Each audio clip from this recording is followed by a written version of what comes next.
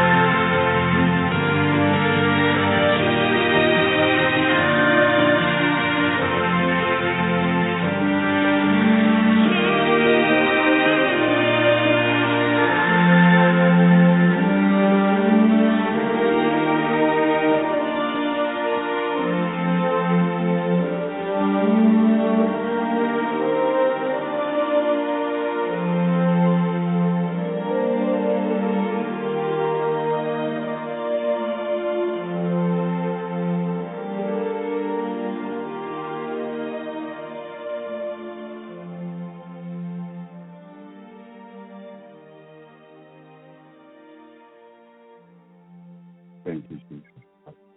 Thank you, Lord. Thank you, Lord. Thank you, Lord Jesus. Thank you, mighty God. Thank you, mighty Lord. Praise you, Jesus. Praise you, Jesus. Hallelujah. We thank you, Lord. We thank you, Jesus. We thank you, mighty Lord. We thank you, mighty God. Who is like thee, the Lord? Who is like thee, the Lord? Mighty Jesus, mighty Yeshua, mighty Jehoshua. We pray, oh Lord, that you will minister, Lord, according to the need of your people tonight, Lord Jesus. We bind the strong men and all hindering spirit, Lord, from north to south, east to west, in Jesus' name, Lord Jesus. Forgive our sin and trespasses, Lord. Cover everyone listening, Lord, with your blood. North to south, east to west, in Jesus' name, Yeshua name. Jehoshua name, mighty Lord, almighty God. In Jesus' name we pray, the Lord. In Jesus' name we proclaim and we declare, Lord Jesus, mighty Lord, almighty God, in Jesus' name, Yeshua name. Oh, Lord, mighty God, in Jesus' name, Lord, we pray, Lord. We pray, mighty Jesus. We pray, mighty Lord. We pray, mighty God. We thank you, Jesus. We thank you, Lord. We thank you, God. Hallelujah. Mighty Lord, you are so good. You are so wonderful, Jesus. We thank you, Lord. We thank you, Lord. Minister, Lord, to your people, Lord, according to the need of your people, mighty Jesus. Tonight, mighty Lord, mighty Jesus, mighty Yeshua, mighty Jehoshua, Lord Jesus. All things are possible for you, Lord. All things are possible with you, Lord, because all things are possible with our Lord Jesus, mighty Lord. Mighty God, remove all doubt, pride, doubt, and unbelief. We repent pride, doubt, and unbelief tonight, Lord Jesus. I'm so sorry, Lord, for pride, doubt, and unbelief in my life, Lord Jesus. Lord, and everyone listening, break pride, doubt, and unbelief in Jesus' name. Break it in my heart, in my life, Lord Jesus. Any sin, Lord, anything, Lord. Mighty Jesus, that will keep us out of your presence. That will keep us out of your presence, mighty Lord. In Jesus' name we pray, the Lord. Mighty Jesus, remove what is not yours, Lord Jesus. Remove the work of the evil one, the work of hell, the work, Lord Jesus, of demons and principality. Break it tonight, Lord Jesus. Thank you, Lord, for all this worship tonight, Lord Jesus. Lord, you came to set the captive free. Your word says, who the Son sets free, it is free indeed, mighty Lord. And so we proclaim your word, we proclaim your power, Lord, to break, to loosen the power of the evil one. In Jesus' name, Yeshua name. If anyone is sick, Lord, we pray that you will heal them. Lord, body, soul, and spirit, Lord, it means sickness. Anything, Lord, that is not of you, Lord, be broken. In Jesus' name, Yeshua name. Jehoshua name, mighty Lord, almighty God. Heal your people, Lord Jesus. Bring healing to your people tonight, Lord Jesus. In Jesus' name, mighty Lord, Yeshua name, almighty God. Bring healing, Lord, bring healing. Bring healing to your people, Lord Jesus. Break the bondage of the evil one, Lord Jesus. Almighty Lord, mighty God, in Jesus' name. Yeshua name, Jehoshua name. Praise you, Lord, praise you, God, praise you, Jesus.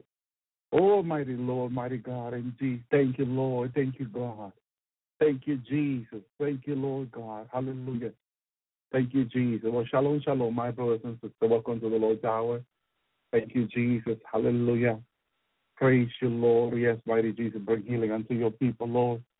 Whatever healing they need, Lord, we pray that you will bring it to them, Lord Jesus.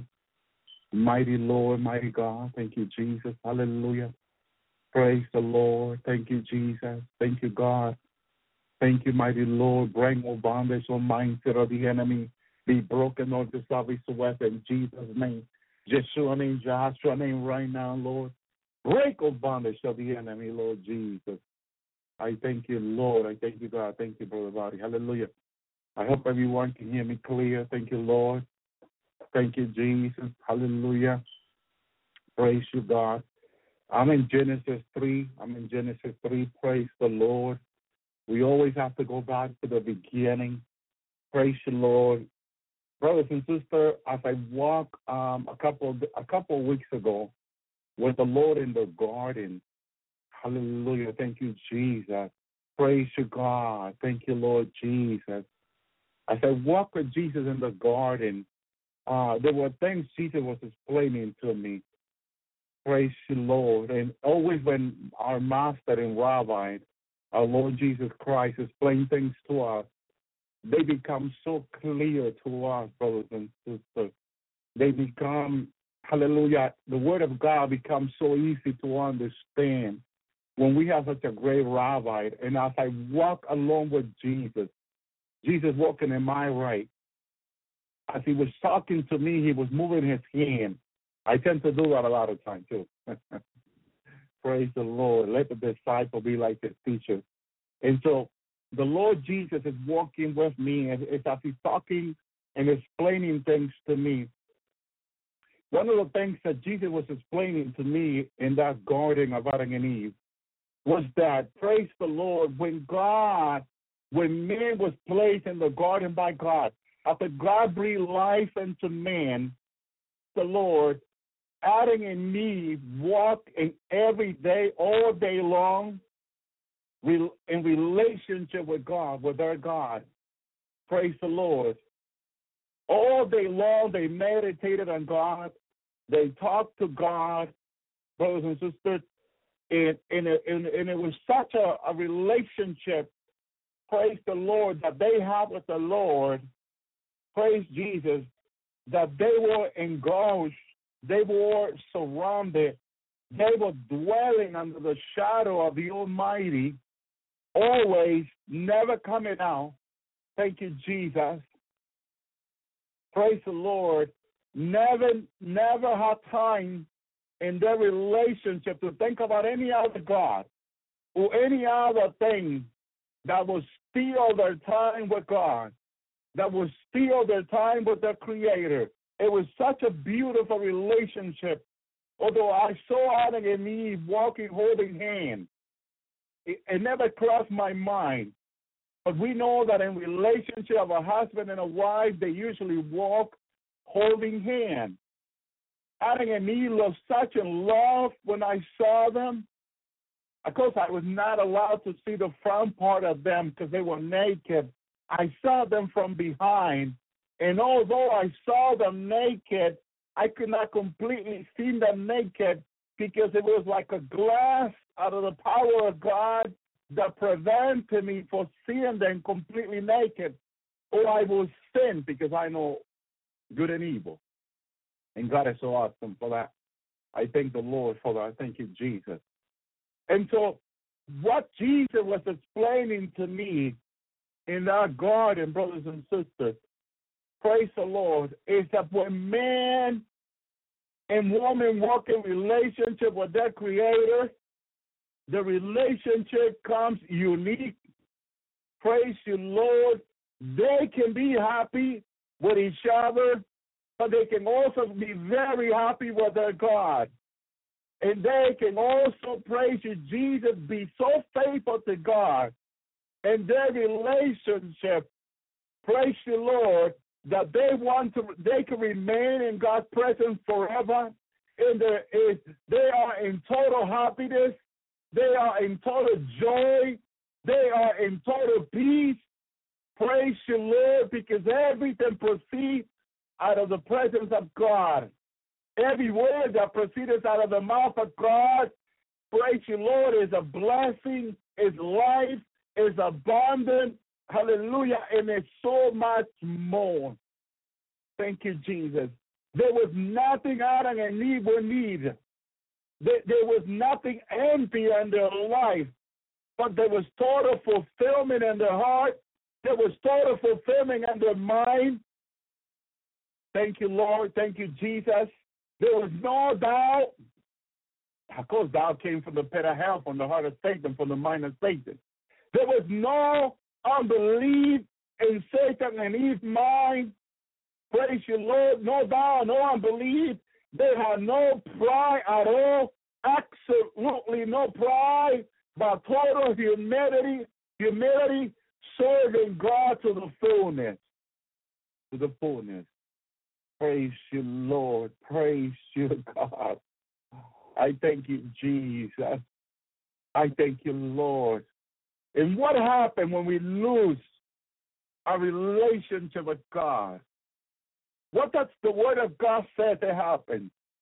In Genesis chapter 3, we read, praise you, Lord. Verse 22.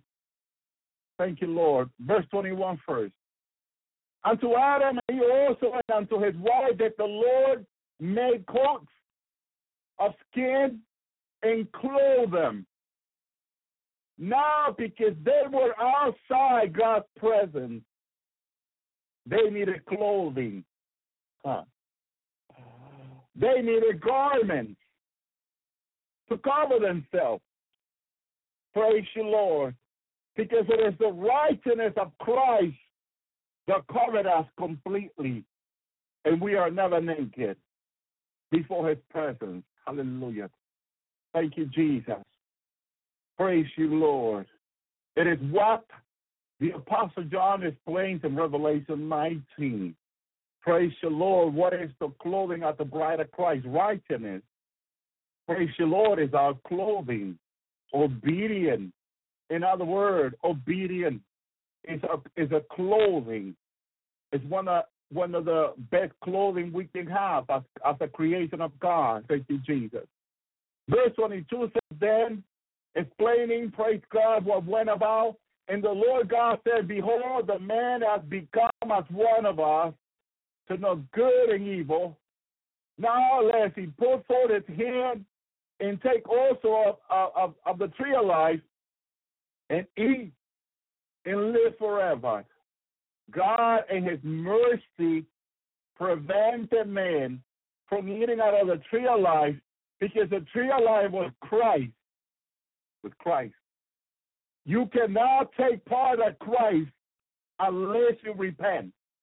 And at this time, Adam and Eve had not repented yet, so they could not take part of Christ. It is so sad for the world who may know about God, who may know the Word of God. Unless they repent, they cannot take part of Christ. That's why when someone who has knowledge of God thinks that it can go to heaven without repentance, it finds himself or herself placed a torment called hell. And then although it may be blaming God, praise the Lord, and though it may be blaming God, as that sister that the Lord took to hell this year, and the Lord showed her many believers, praise the Lord, or many so Christian that knew the Bible, praise the Lord, but were not in repentance of their sins and thought that they could take part of Christ. Christ being the door, the way to the Father, Christ being the door to heaven and the way to the Father, they thought they could take part of what God has for us in heaven. Thank you, Jesus. Praise you, Lord. Thank you, Lord. Someone is asking if it's a recording. It's being recorded. It's being recorded. Praise you, Lord. Thank you, Jesus. Praise you, Lord. And so they thought they could have part of Christ. They can come through the door and enter heaven. Praise the Lord, and take part in what God has for those that serve Him and believe Him. Praise the Lord. But they find out, praise the Lord, they find out in a cruel way, praise God, that without Christ in our hearts, without being cleansed by His blood, without taking to heart what Jesus did on the cross and repent, you are not welcome to heaven. You cannot come through that door. Jesus cannot be your way unless you repent. He cannot be your truth or the way and the life. Hallelujah. Where no man can come to the Father except through Him. They cannot take part of what God offers humanity to repentance.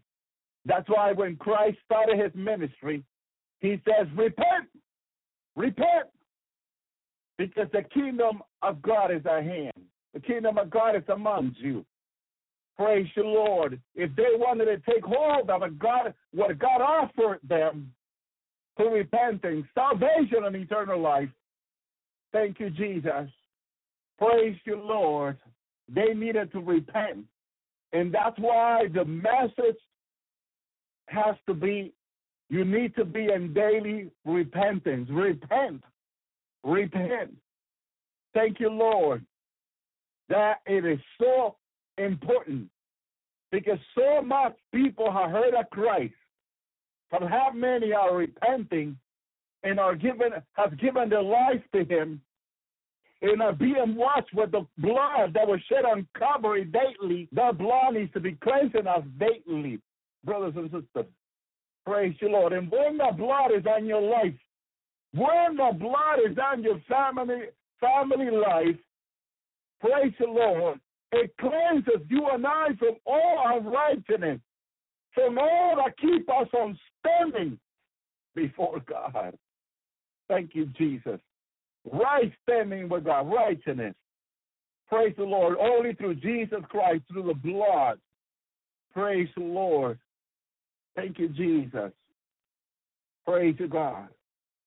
In verse 23 of Genesis 3 says, therefore the Lord God has sent him forward the garden of Eden.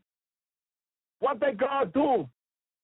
God pushed them out of His presence.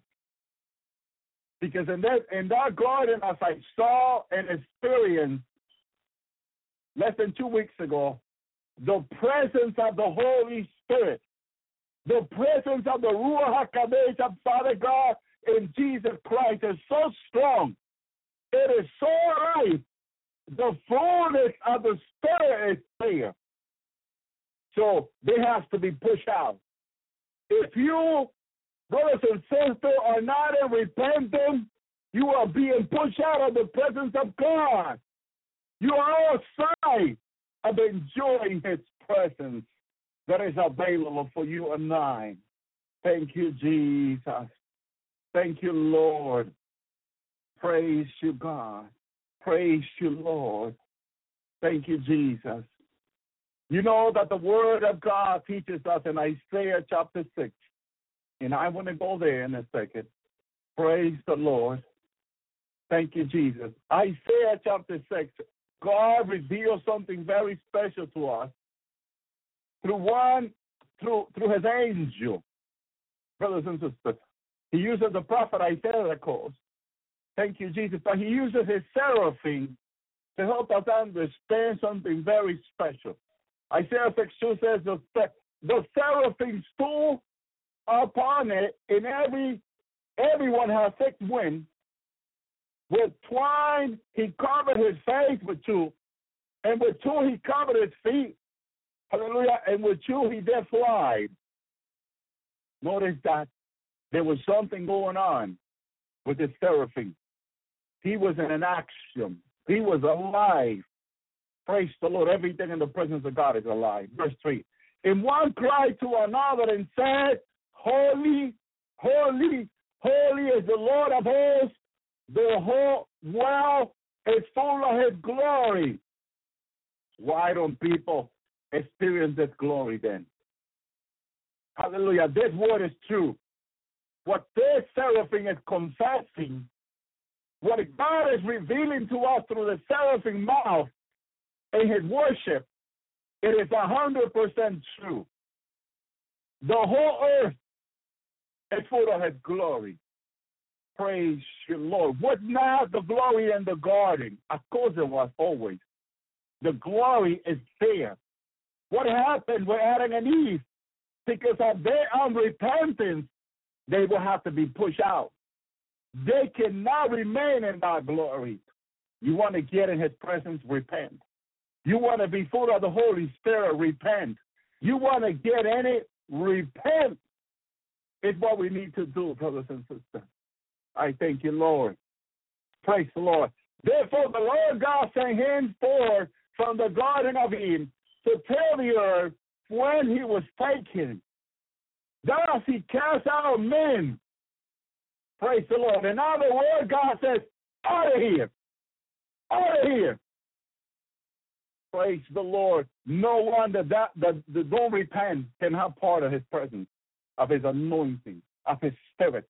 Out of here, he casts them out. Thank you, Jesus. And now take part. Have a lot of people, praise the Lord, that wants the Holy Spirit, that wants the presence of God. Praise the Lord, but they're not repenting. They're out. They're out. Praise the Lord. You want to get in? Repent. You want to get into God's presence? Repent. God cast them out. Get out of here. He cast them out. Praise the Lord. Not only did he cast them out, you've got to read what God did after. After he said, get out. Get out. Get out. Not 1 second will you remain in this place. This place is holy.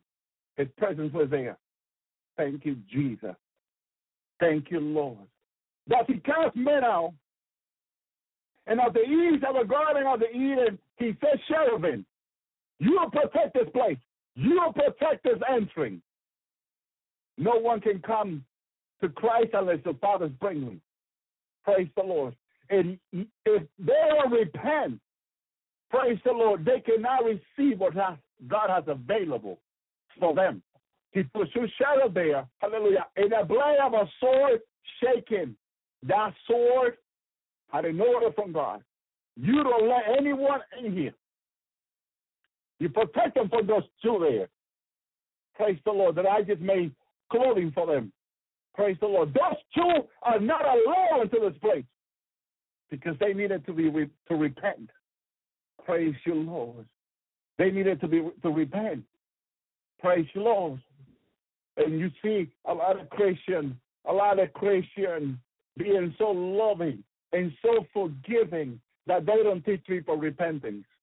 Oh, no, just bring them to the church. We'll pray that God will fill them. And you got people in the churches sitting years after year and have not experienced the Holy Spirit in their life, have not experienced the presence of God, and they are in church. I feel so sad when I get emails from Christians who've been in church who don't have the Holy Spirit. That is so sad. That is so sad. It is so sad this is happening in America and around the world. Churches that don't have the Holy Spirit, that Christians are coming to the churches, people are coming, but because they're not teaching them the repentance and the seriousness of sin, God cannot fill them with his presence and his Holy Spirit until they repent. Praise the Lord. He cast Adam and Eve out of the garden, and now they have clothing that God made them. Instead of the clothing, they cannot come in. They knew good and evil now. Praise the Lord. But they were still not repenting. Still not repenting. Praise the Lord. They were still not repenting. And you got these sweet people in the churches that say, oh, come, dear. Oh, come, friends. Come and take part out of the body of Christ. We're going to take part today out of the body of Christ. Come. We'll give you some bread and some wine. Share with us. Share with us. And they do all this, brothers and sisters, and they don't teach people about sin. They don't teach people, hallelujah, the separation that sin brings between God and us, brothers and sisters. This is why we repent daily, brothers and sisters. And Paul says to the Corinthians and the churches that those that do those things, oh my goodness, serious judgment is upon them, brothers and sisters. Serious judgment. Praise the Lord. Praise God. Hallelujah. And so they are so sweet to the people. They are so kind and loving to the people that they don't teach about sin to them, brothers and sisters. And those people are in churches, and they have not tasted the Holy Spirit. They have not experienced the presence of God as they should, as God wants to fill them with the Holy Spirit. The church of the book of Acts was full of the Holy Spirit. The first message of the Apostle Peter was about sin, brothers and sisters. The first message that Peter taught, brothers and sisters, in Acts was all about sin to them. Praise the Lord. He taught them about sin. Oh, man, it was about sin. It was about repenting. He told them what to do. Praise the Lord. Praise you, God. Thank you, Jesus. Thank you, Lord. Praise you, God. Bible says in Acts 2:14 about Peter standing with the 11 lifted up his voice and said unto men, all ye men of Judea, and all the inhabitant of Jerusalem, hallelujah, be this known unto you, and hearken unto my word. Hallelujah. He said, listen careful. How we said it in a more modern way. Listen careful. Praise you, Lord. So these are not drunken. These are not drunk, as you think. Since it's dark the third hour of the day, and it's still too early for them to be considered drunk. This is not the time to be drinking. Praise you, Lord. But this is that which was spoken by the prophet Joel. Praise you, Lord. And it should be in the last days that God, praise, I hope Joel Osteen follow his name to the prophet Joel. Praise the Lord, and teach about repenting as the prophet Joel did. And it should be as in the last days that God, I will put all my spirit upon all flesh.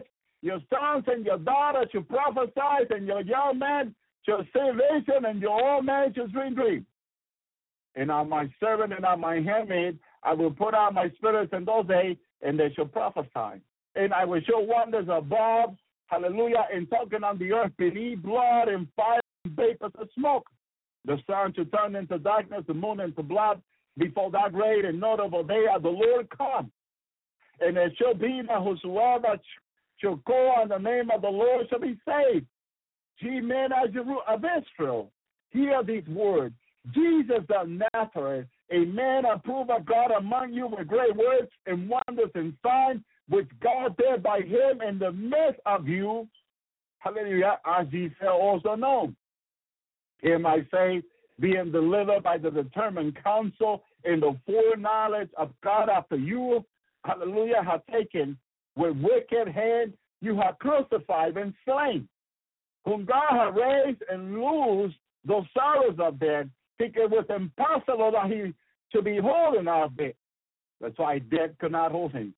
And then he said, so you know it was said from the beginning, and then he quotes David. He said, for David said concerning him, behold, the Lord always before me, for he is on my right hand, that I should not be shaken. Therefore did my heart rejoice, and my tongue was glad, and moreover also my flesh rest in hope. Thank you, Jesus. Because thou wilt not leave my soul in the grave, neither will suffer thy holy ones to see corruption. Thou hast shown me the way to life, hallelujah, and shall make me full of joy with thy countenance. That's the presence of God, the countenance.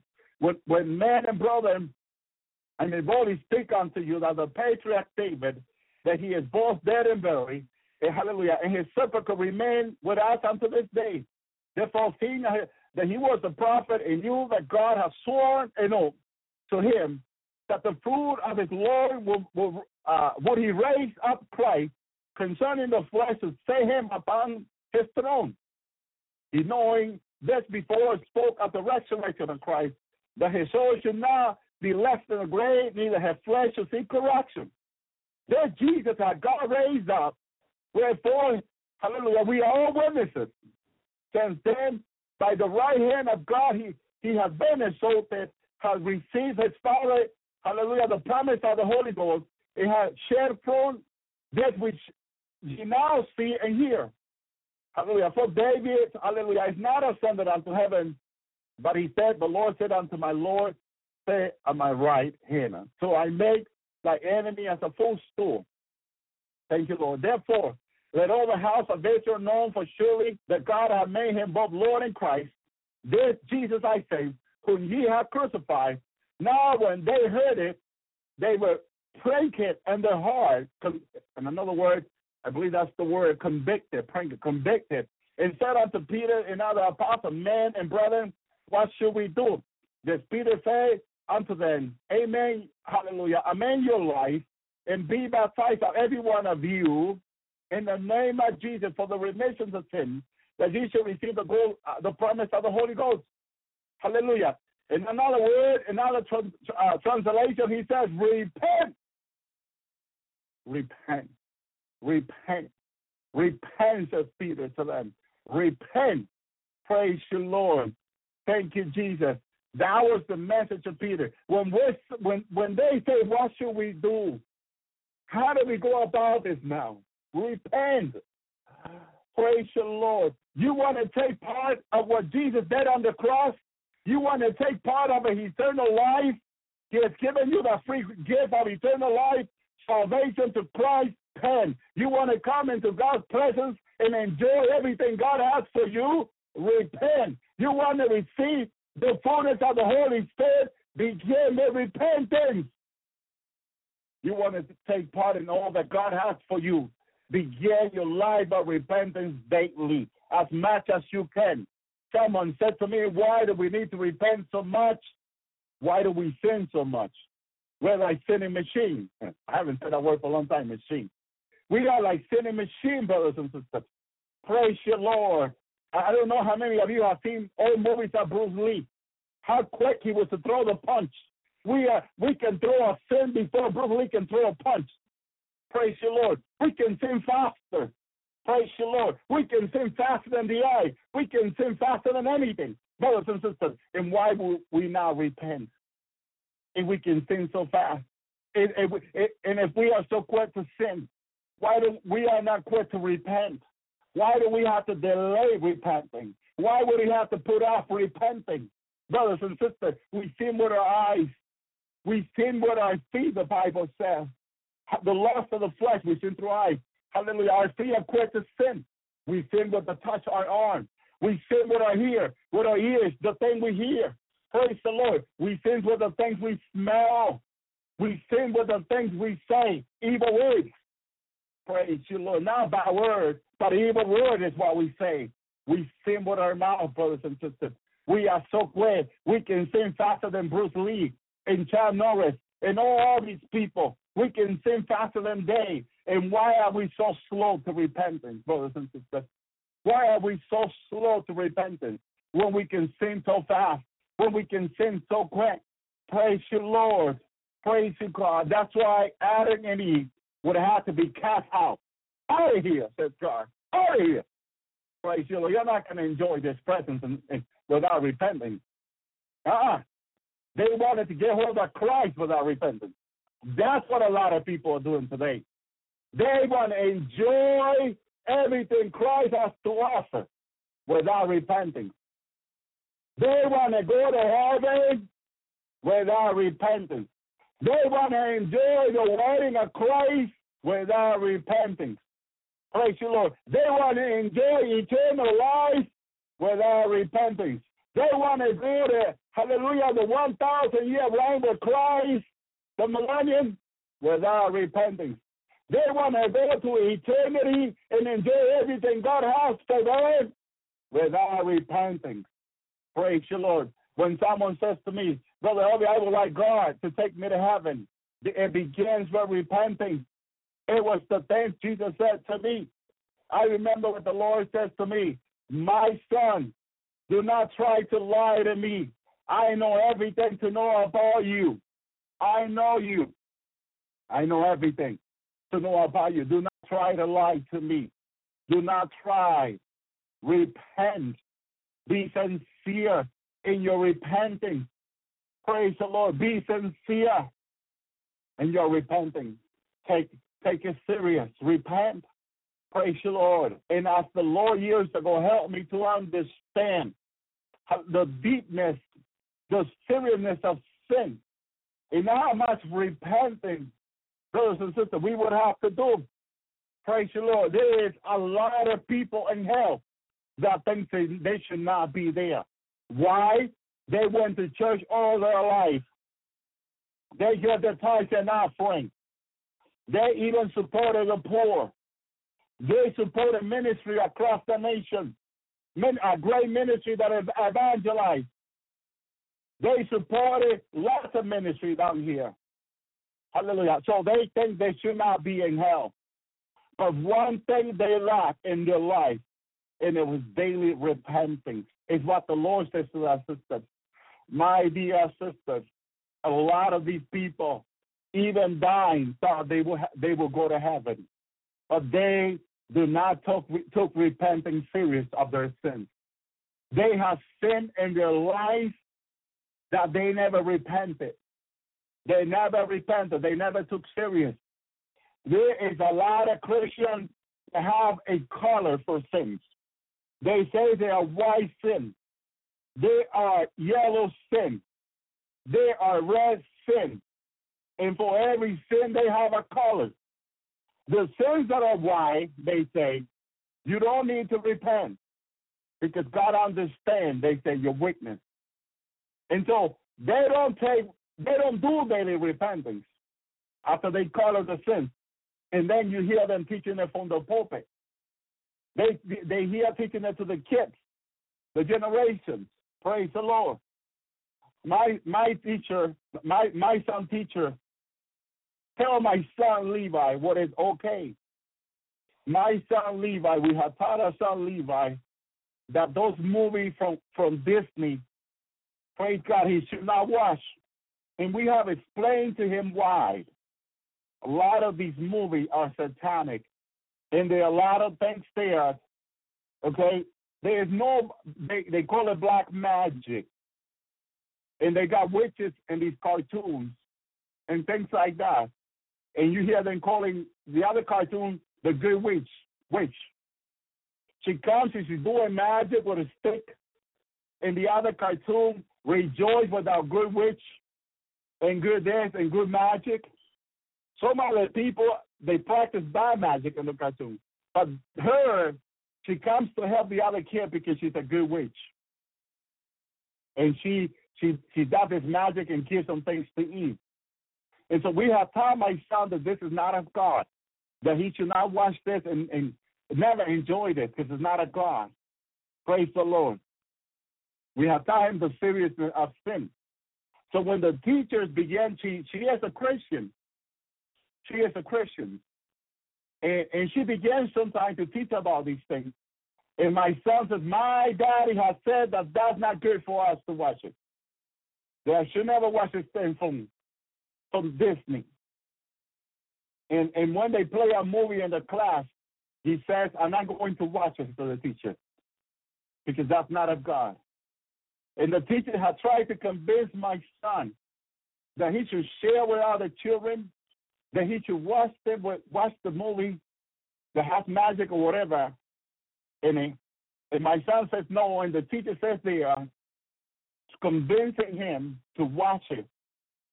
And then he comes home to tell me about it.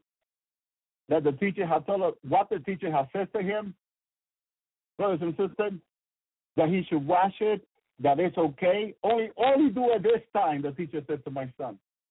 And I said, I teach him, no, never. You don't watch this thing, never. Hallelujah.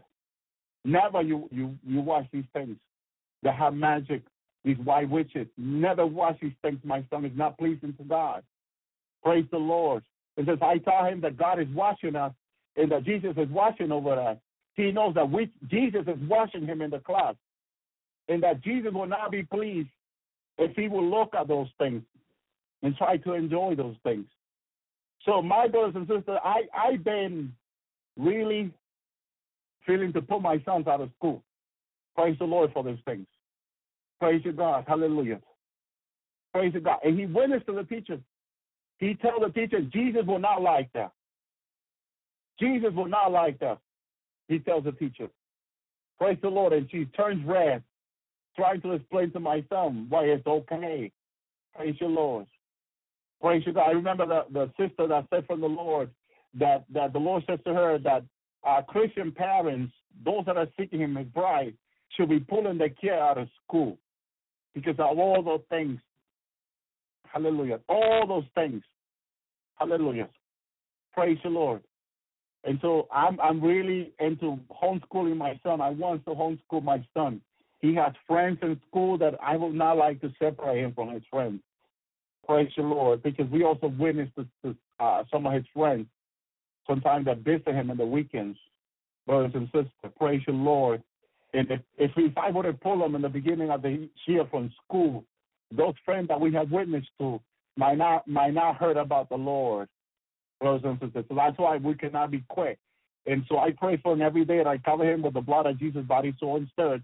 I ask the Lord to send an angel around him. I also ask the Lord to wash him.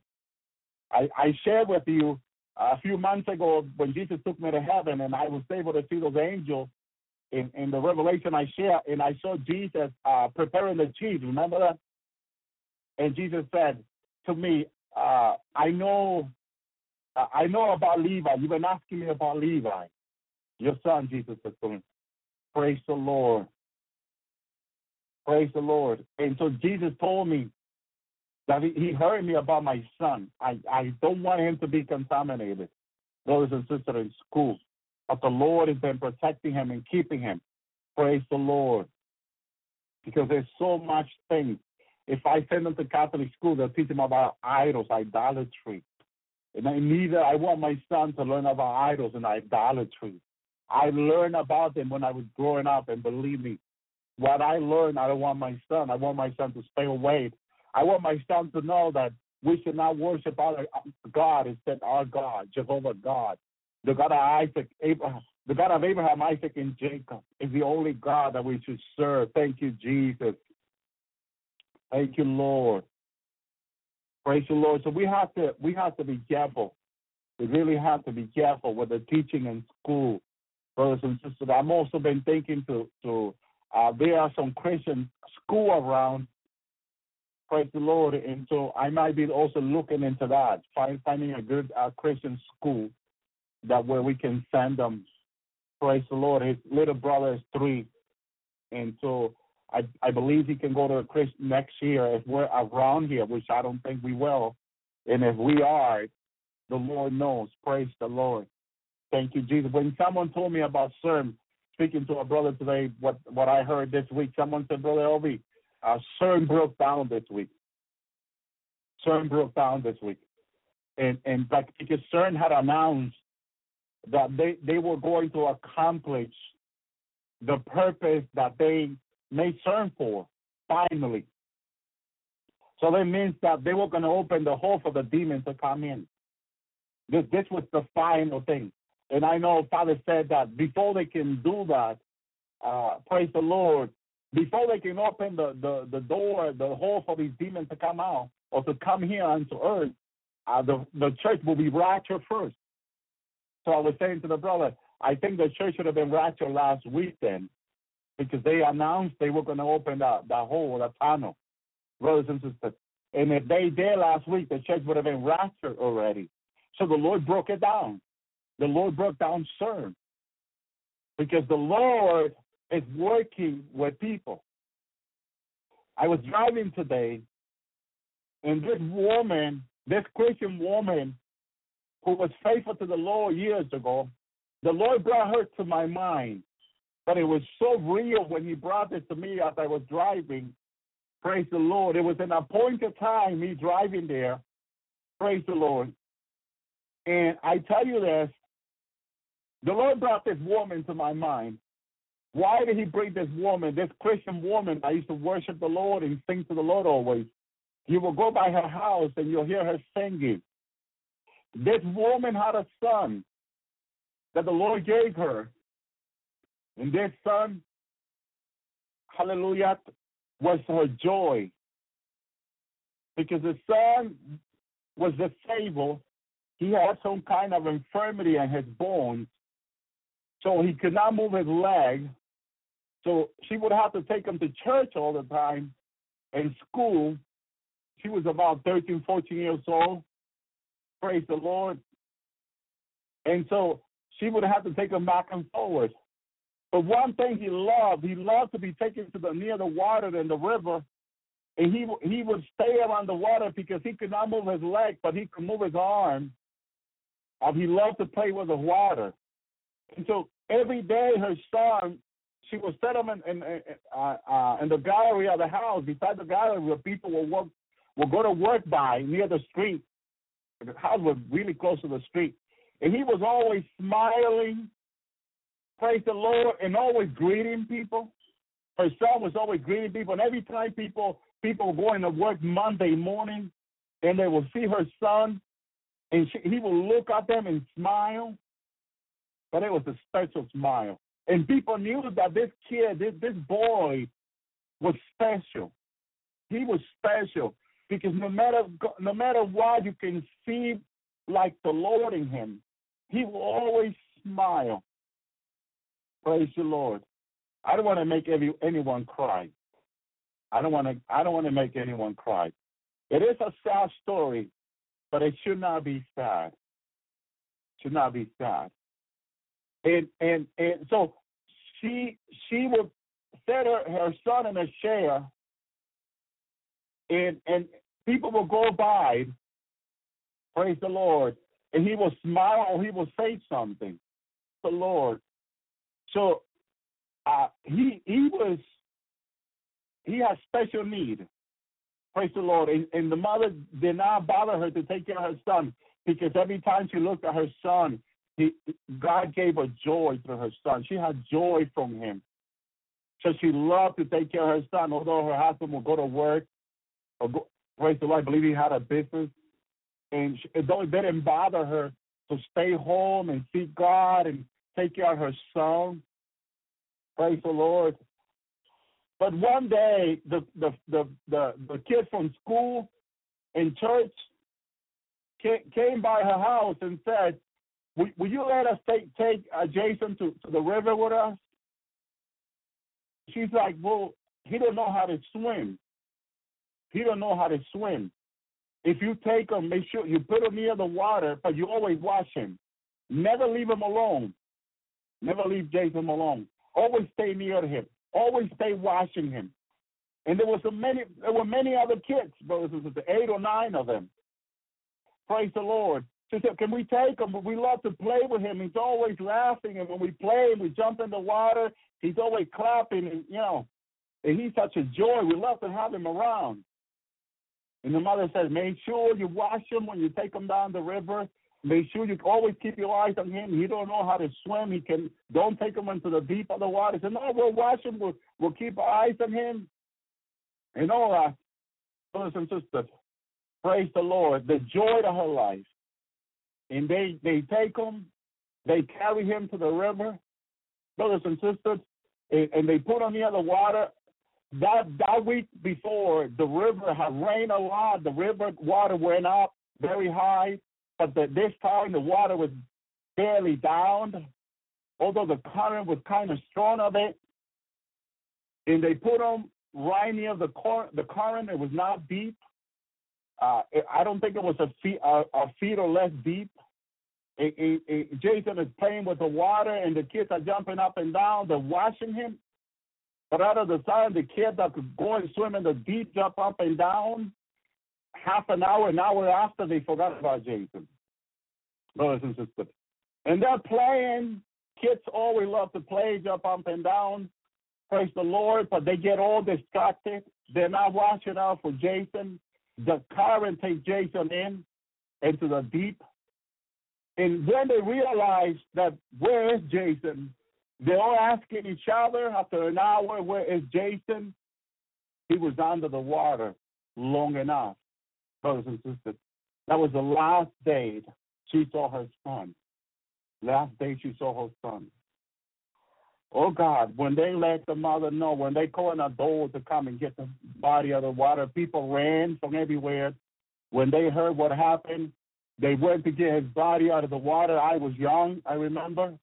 Praise the Lord, but the outcry of what happened was very sad, and it was very painful. Praise the Lord. I believe I still remember going by the house and hearing him say something or waving or smiling. Praise the Lord. After all this happened, the family sold the lands of the house and left. We don't know where they moved to. They left the church. They left everything. They're gone. And today the Lord was bringing me that mother and showing me that mother in the spirit. I could see her. Praise the Lord. And I could see her that she could look at the Lord, but not she cannot stay looking at Jesus. Her feet are not in a narrow way with the Lord. She has still not forgotten that those kids let her son die. She still has not forgotten what happened that day. It's still in her heart as a mother. Over 20 years have passed by, and she was a joyful, giving Christian. But since her son, the joy in her heart, the smile he put on her is gone. Praise the Lord. It's not been easy for her to deal with this. And the Lord was showing me her driving. And I was asking myself, why is the Lord, praise the Lord, why is the Lord showing me this woman? And I could see her walking, and the Lord working in her life to bring her back. Because the Word of God says that many that are first will be last. And many that are last are first, brothers and sisters. And she was first. She was one of the first. And Jesus showed me in heaven that he's working with the last. And today I understood, the Lord helped me understand. You know, you have those questions to the Lord. Lord, why this? Why, Lord? Why? Why do you show me in heaven that you are working to bring the last? And so I remember after he showed me this woman and showed me that she was first, but she is one of the last in the list of the Lord that is supposed to go home in the rapture, that the Lord is working with her and many like her to bring her in so the trumpet could be sound. Yes, sir. Maybe we're supposed to open those doors for that demon. But the Lord shut down the machine one more time. Because the Lord still don't have his sheep in, all his sheep in, that are supposed to be raptured. And this woman the Lord was showing me is one of his sheep that needs to come in. Praise the Lord. And as I share, I can feel the presence. I can feel the anointing. I can feel this woman this early afternoon, that anointing over my chest, that fire over my chest as the Lord was showing me this woman that is still being hesitant to come in. She's still having a hard time to forgive those children that let her joy, her son die. Brothers and sisters, still having problem letting go. She's still having a hard time forgiving them for letting her dear Jason die, her dear son die. You know, as a mother, how painful this is. Praise the Lord. But we have to forgive. Praise the Lord. And it's one of the things the Lord Jesus taught about God. Hallelujah. That when we come to God, we have to forgive others if we want to forgive, brothers and sisters. And the Lord was showing me this woman clearly this afternoon as I was driving. Hallelujah. How he's working with her for her to come in into the ark and stay in.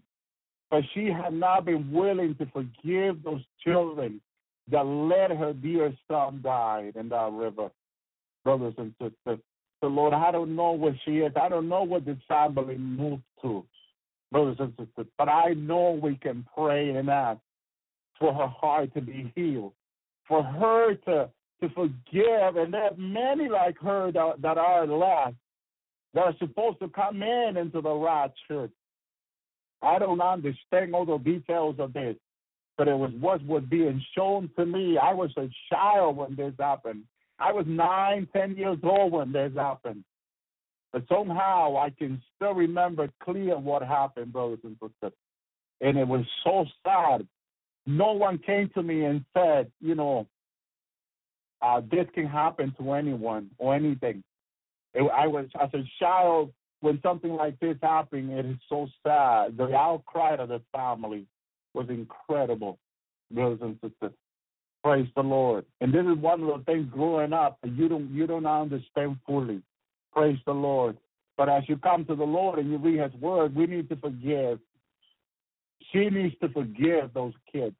She needs to forgive. Those kids are men today and women. They were all boys and men. Hallelujah.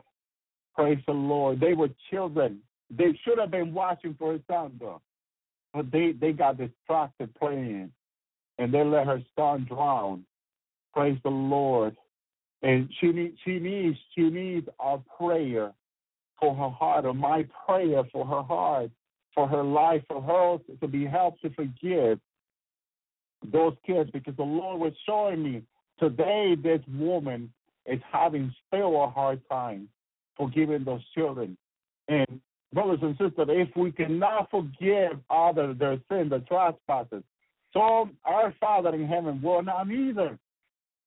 This is the seriousness about forgiveness, brothers and sisters, that we have to forgive. Hallelujah. Praise the Lord. If we want our Father in heaven also, hallelujah, to forgive us. It was taught by our Lord and Rabbi, our Lord Jesus Christ, brothers and sisters. Praise the Lord. Thank you, Jesus. Hallelujah. Praise the Lord. Hallelujah. Jesus himself said, then Jesus said, Father, forgive them, for they know not what they do. Hallelujah. Praise the Lord. And still, when Jesus prayed this, they departed his raiment, his garment, and cussed along. To what God says. Hallelujah. Thank you, Jesus. Forgiveness is of God, brothers and sisters.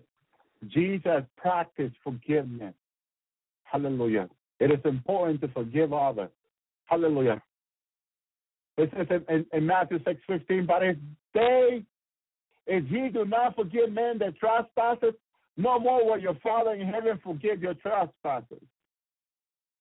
Hallelujah. In order for God to forgive this woman, brothers and sisters, or forgive any of these people for the things that they're going through, brothers and sisters,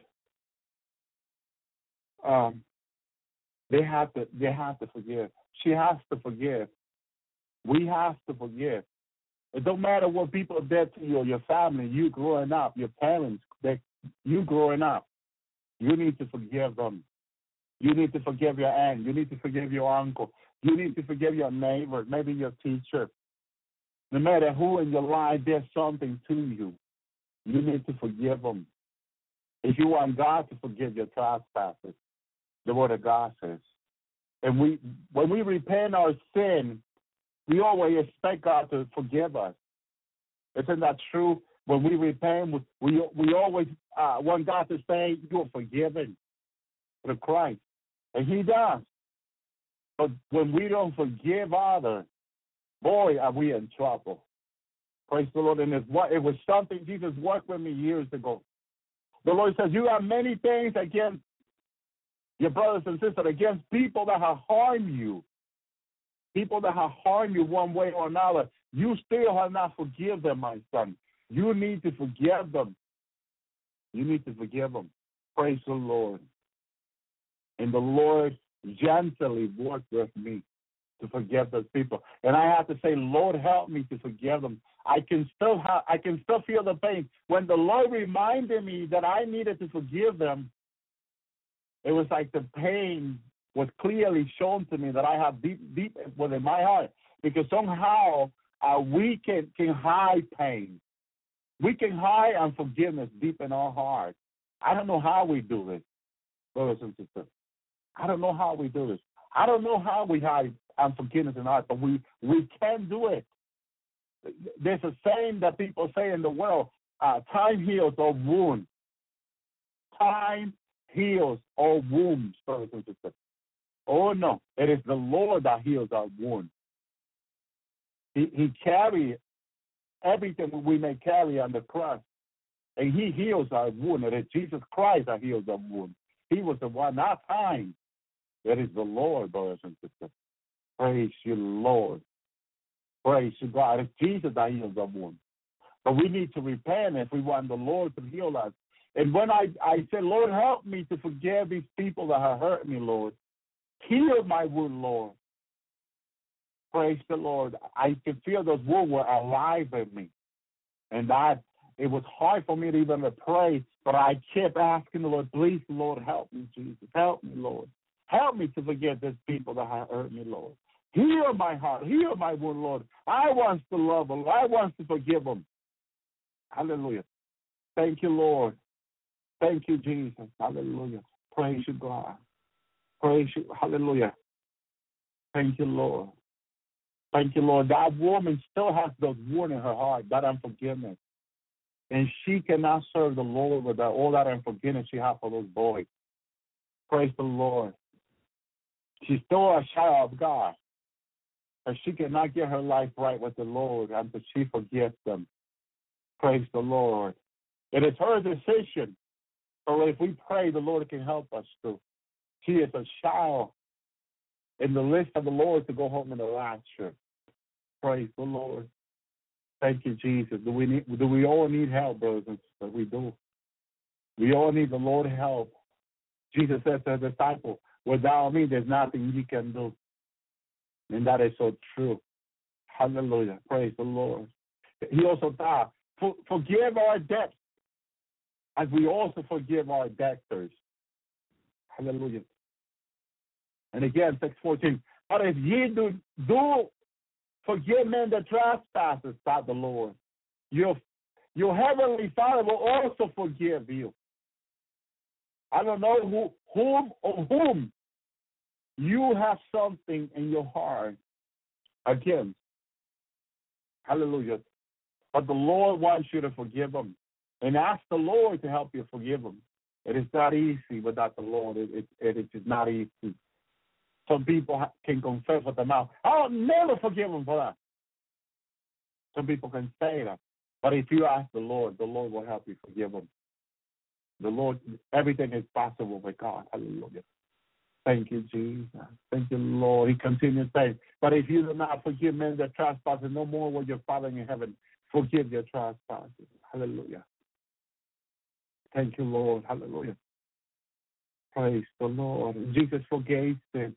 Matthew 9:5. Whether it's easier to say, thy sins are forgiven thee, or to say, arise and walk.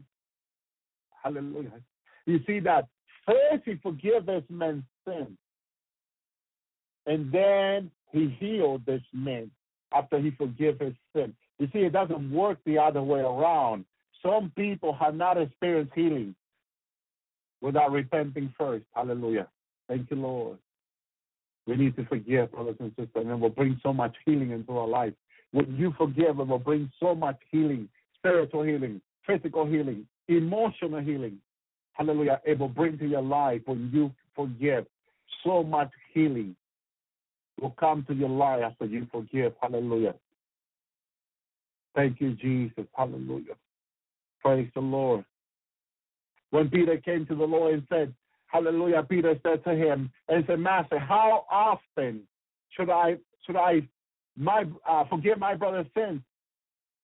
Forgive my brother's sins against me. Should I forgive him up to 7 times? Hallelujah. Hallelujah. It was the question he asked the Master, the Lord. Thank you, Jesus. We should forgive them, Jesus said.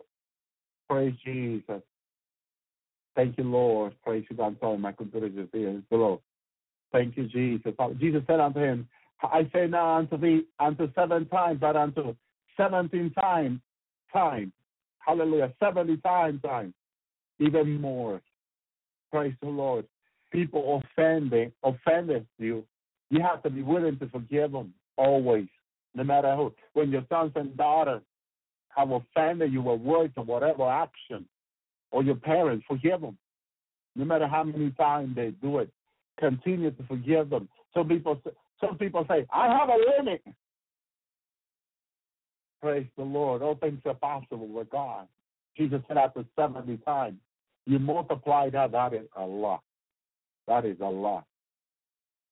Thank you, Jesus. Praise the Lord. We need to forgive. We need to forgive others their trespasses. We need to be forgiven. Praise the Lord, because it will help us to grow in the Lord. Hallelujah. Thank you, Jesus. Thank you, Lord. Praise you, Jesus. Matthew 18:35. Likewise, your mind, Father, my heavenly Father, do unto you. It says, you forget from your heart each one to his brother their trespasses.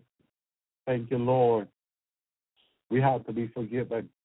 Thank you, Jesus. Hallelujah. Praise you, Lord. Thank you, Jesus. Hallelujah. When Jesus said, now that they saw, hallelujah, when the sick came to Jesus, Jesus saw their faith, the Bible said. He said to the sick and their palsy son, thy sins are forgiven.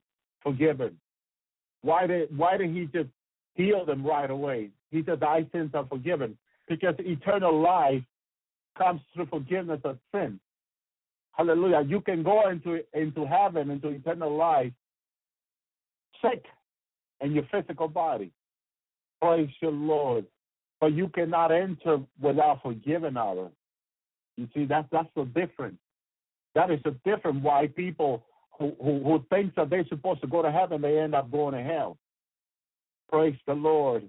Because eternal life, it takes for us to forgive if we want to go to eternity, brothers. It's so important, brothers and sisters, that we forgive. Thank you, Lord. Thank you, Jesus. This is why we as a Christian cannot focus on hatred. A lot of people focus more on hatred.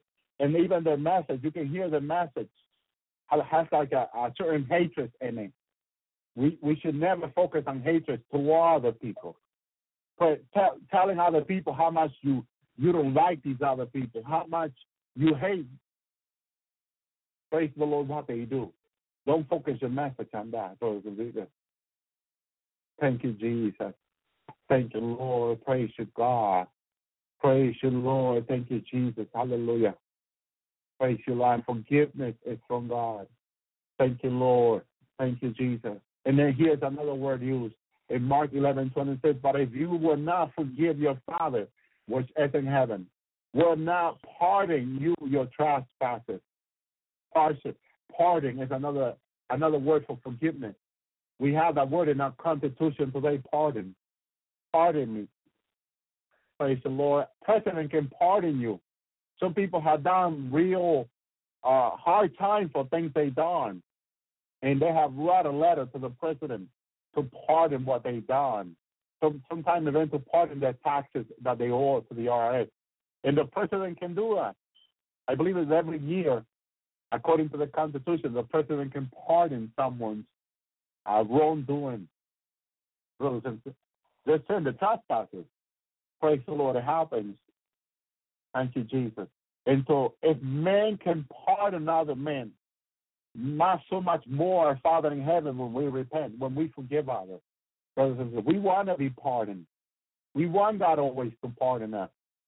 Brothers and sisters, this is why it's so important. We can have nothing in our heart against other people. Praise the Lord, because we want to go to eternity. We don't want nothing to be between us and God.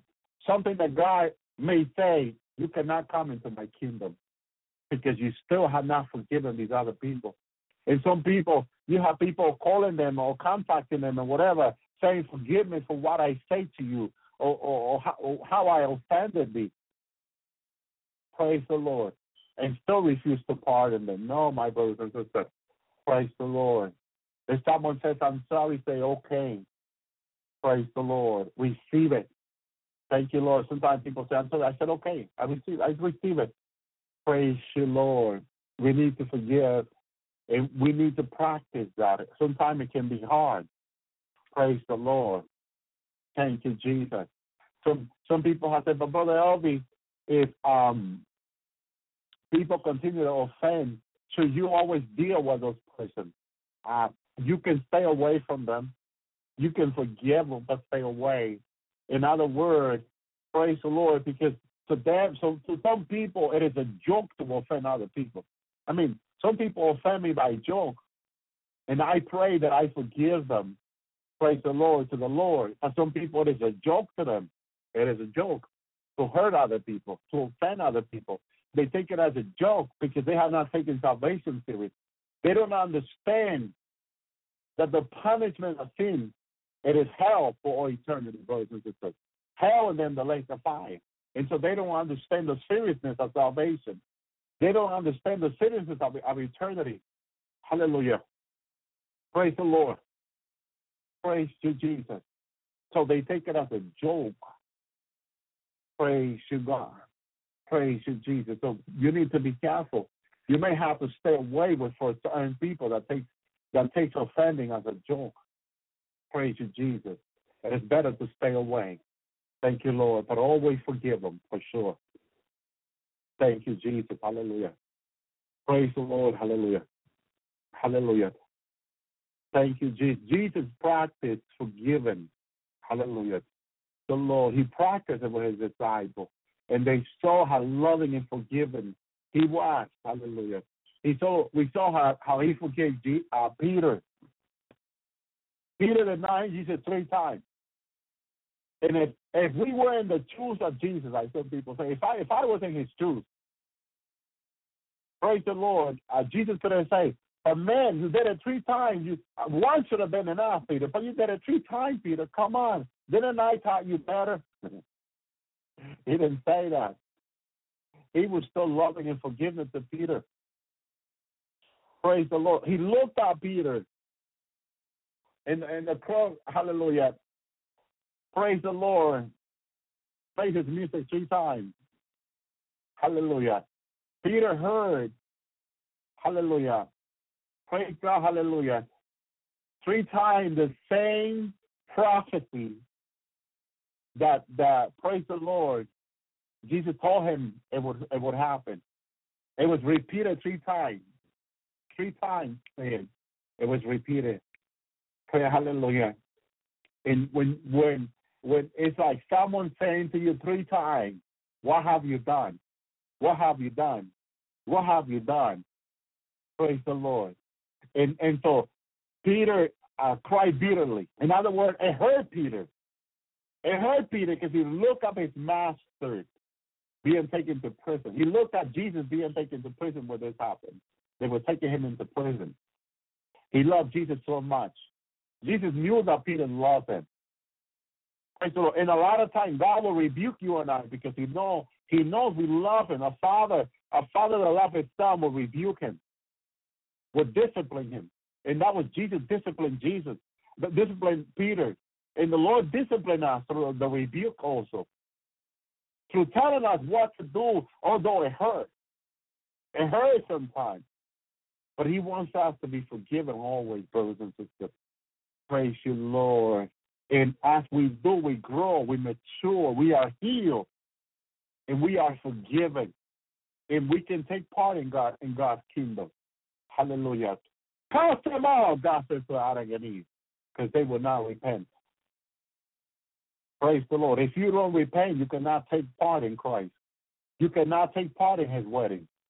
You cannot come to heaven. You cannot enter if you don't repent. That's why Adam and Eve was rebuked. They were cast out. They were taken out. That's what sin does between us and God when we don't repent. You cannot enjoy God's presence. You want to be in God's presence every day. You want to enjoy the presence of the Holy Spirit in your life. Repent daily. And then after you repent and the blood of Jesus cleanses you from all unrighteousness, then ask the Lord that you want to be in His presence, to give you His Holy Spirit, to give you the fullness of the Holy Spirit. Thank you, Lord. I have people write to me, Brother Elvis, for years I've been asking God to fill me with His Holy Spirit. Why has God not done it? I've been asking God in prayer. I pray and I pray and I pray and I pray, Brother Elvis. And I ask God to fill me with His Holy Spirit. Why has not God filled me with His Holy Spirit? Thank you, Lord. But then when you say to them, you need to repent every day you sin. Oh, why do I need to repent so much? Come on, Brother Elvis. They ask me for help. And then when I tell them, when I share what the Lord has shared with me, they said, oh, come on, why do you need to repent so much? Praise. They're waiting for another word. They're probably waiting for me. Oh, the Lord said that you are a good servant, and He's going to give it to you tomorrow. That's the word they want to hear. Praise the Lord. Someone wrote to me a few days ago and said, Brother Elvis, my husband and I are having financial problems. Praise the Lord. And I said, all right, let's take it into prayer, into fasting and prayer with the Lord. Praise you, Lord. And they pray, and they're waiting for the Lord to give me a word. And have you heard anything from the Lord? No. I asked the Lord in prayer. The Lord gave me a word. The Lord showed me that to him it's more important that they prepare for the rapture, get ready for the rapture, to be concerned with their financial needs. Seek the kingdom of heaven first, and every other thing will be added unto you. It's what the Lord gave. I knew that word was not going to be sweet as honey. Because people want to hear, next week or tomorrow, you're going to receive a check, $10,000 in the mail. But that's not the word the Lord is giving me. You see, those preachers on television, you write to them, you tell them you're having a financial problem. They tell you, send me $1,000 and your problem will be solved soon. Praise the Lord. And you send her $1,000. What's the word? Next week, you'll get a check in the mail. It's so easy. And when next week comes and they don't get a check on the mail, they're heartbroken. Oh, they just see me, but they don't see the $1,000 ever again. They got the $1,000, and you didn't got your financial breakthrough. God have mercy. God have mercy. It's not that the Lord that the Lord cannot do it. It's everything is impossible with the Lord. It's possible. But what's more important to you, your salvation, or that you're financially free?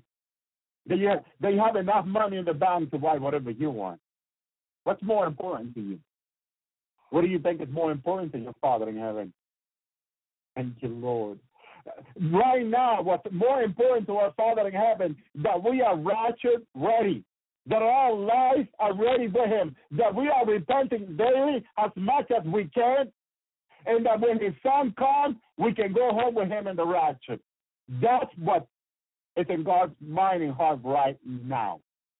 But also, as you seek the kingdom of heaven, every other thing will be added unto you. Yes, God will take care of your needs, but you have a spiritual need that needs to be taken care of first, brothers and sisters.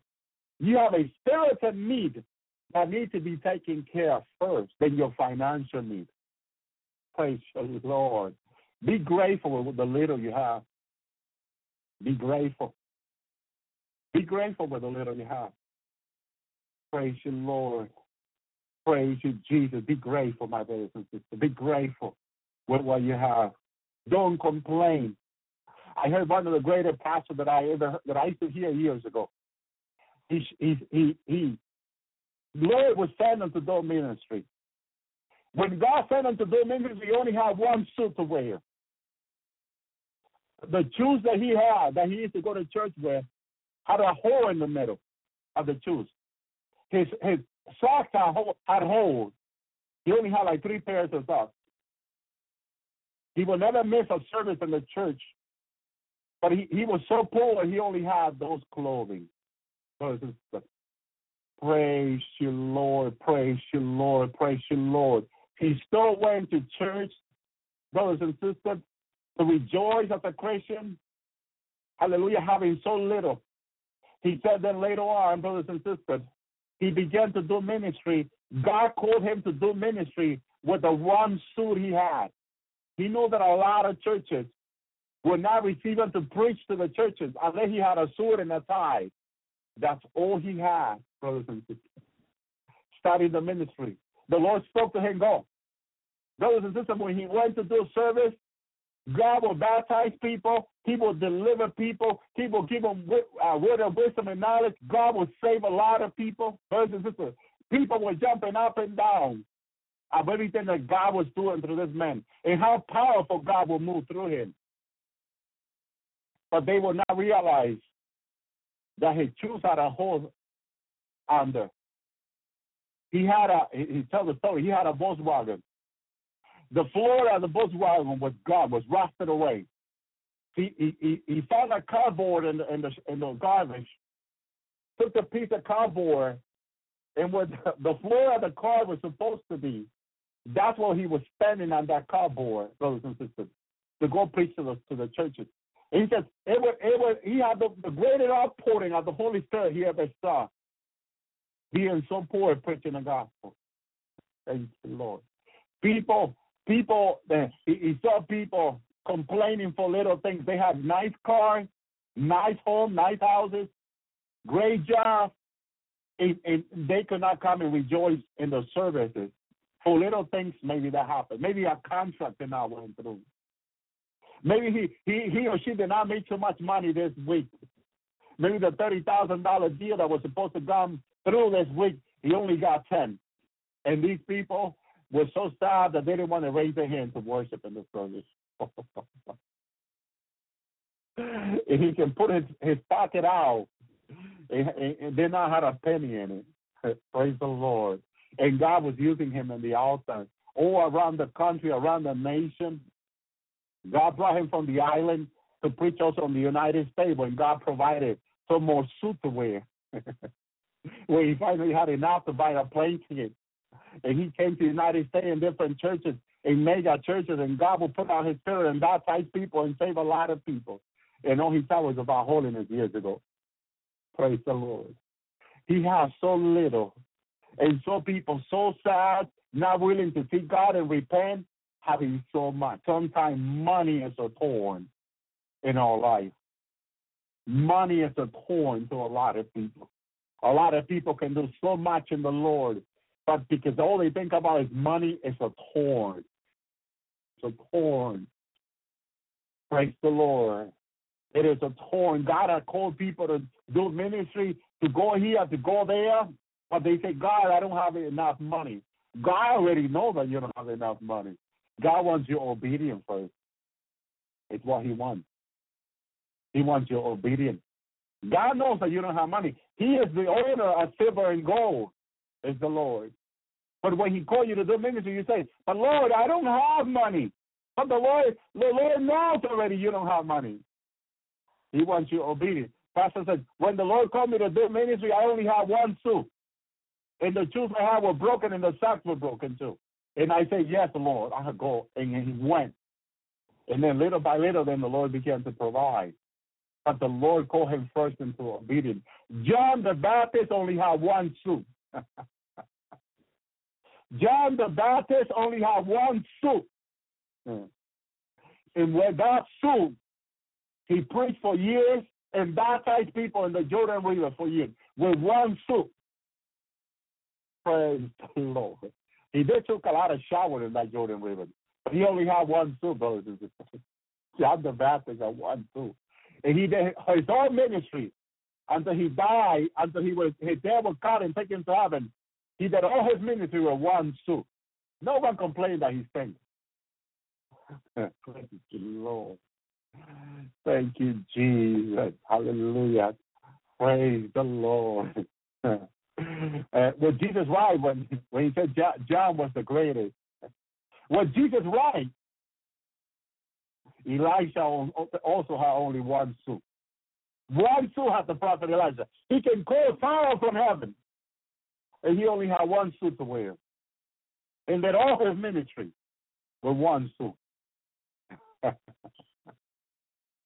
And you're probably complaining with the little you have. And with the little you have more than John the Baptist and Elisha the prophet. You are more wealthy than they are. You probably have a car that can take you almost anywhere. They didn't even have that. John the Baptist travels on his feet. He ate locusts in the wilderness. So everywhere he went, he walked. Hallelujah. Thank you, Lord. Thank you, Lord. Thank you. Praise you, God. And people just complain to the Lord that they have little, that what they have is not enough. They're still waiting for the millions to come. And my goodness, God is only calling them to obedience. And the root of all evil is what they keep thinking about. Root your life in the Word of God. Root all your life in the Word of God. Root in the Word of God, brothers and sisters, your life. And let it be just in the Word of God. And when God calls you to obedience, say, Lord, here I am. Take me, Lord. And just go. Just go with the little you have. You'll see that God will take care of you. God will provide everything else you will need. But just go, brothers and sisters. Praise you, Lord. Just go. When Jesus called me in Massachusetts to come here, praise the Lord, Praise you, God. The only word I was waiting for the Lord to tell me, just go. And when Jesus came and told me to go, praise the Lord, I prepared everything, and I came. Praise the Lord. I left a lot of things I used to love to have. Praise the Lord. I left them all back in Massachusetts. I gave a lot of things away that I have for many years. I give them all away because I just want to be obedient. I didn't want those things to hold me back. Praise you, Lord. And God was so faithful. I had a registered boat up in Massachusetts. The week before I came, it was stolen. I'm sorry, the month before I came, it was stolen. Someone stole it. And it was registered. I could just report it. No, I didn't report it. Praise the Lord. Because I took it this way. The Lord was telling me to do ministry. He didn't want anything that would hold me back. I used to love taking my boat to the water. Praise the Lord. But if that was going to hold me back, so no. Everything that I used to love to have, I gave away. I just gave it away. I didn't want nothing, absolutely nothing that would hold me back. Praise the Lord. But the Lord provides, you see. Put God first. When the Lord calls me to go around the nation, I don't want to have nothing. Just go. Nothing that will hold me back. Praise the Lord. I just want to go. Sends me to Colombia, go. Venezuela, Argentina, Chile, Mexico, Spain, all the country that I know I'm going to go to, Central America.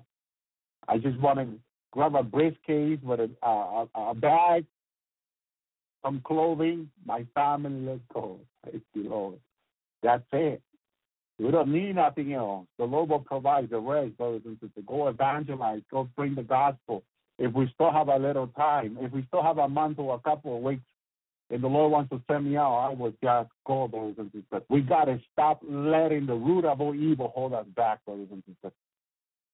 Don't tell God you don't have enough. God knows you don't have enough. Surprise, God knows. God knows everything. Don't tell him you don't have enough. Just tell him that to help you to be obedient. That's all you need to tell him. God, help me to be obedient. That's it. Help me to be obedient. Lord, help me to do your will. Praise the Lord. Don't even think about money. Don't even say to the Lord you don't have enough money. Praise the Lord, because that should not be in your heart. Money, it is just a tool for you to pay your bill, pay your rent, pay whatever you need to pay, and that's it. First of all, be faithful to him. That's what money is, a tool for us to be faithful, for us to be steward of it and give to the poor, give to his word, give to the poor. That's it. Thank you, Jesus. That's all we need to do, brothers and sisters. And the rest, the Lord will take care of us. Praise you, Lord. Thank you, Jesus. Praise you, God. Brothers and sisters, well, thank you. Thank you, Lord. May the Lord bless you. May the Lord keep you. May the Lord make his face shine upon you. We have a lot of people on call. Praise the Lord. People love to enjoy the Lord Tower on their cell phone. My goodness, we got people from all states practically, all different area called. Praise the Lord. Thank you, Jesus. Hallelujah. Praise you, Lord, for all the people listening at home. I'm so glad that the Lord, this program has been blessing your life. Thank you, Jesus, for it. Hallelujah. Praise you, God. God is good, brothers and sisters. Thank you, Lord. And he loves it when we enjoy his presence. Get into repentance with the Lord, and the Lord will bless you. The Lord Jesus will bless you. He is faithful. Faithful is him that sat on the throne, brothers and sisters. He is faithful God. Thank you, Jesus.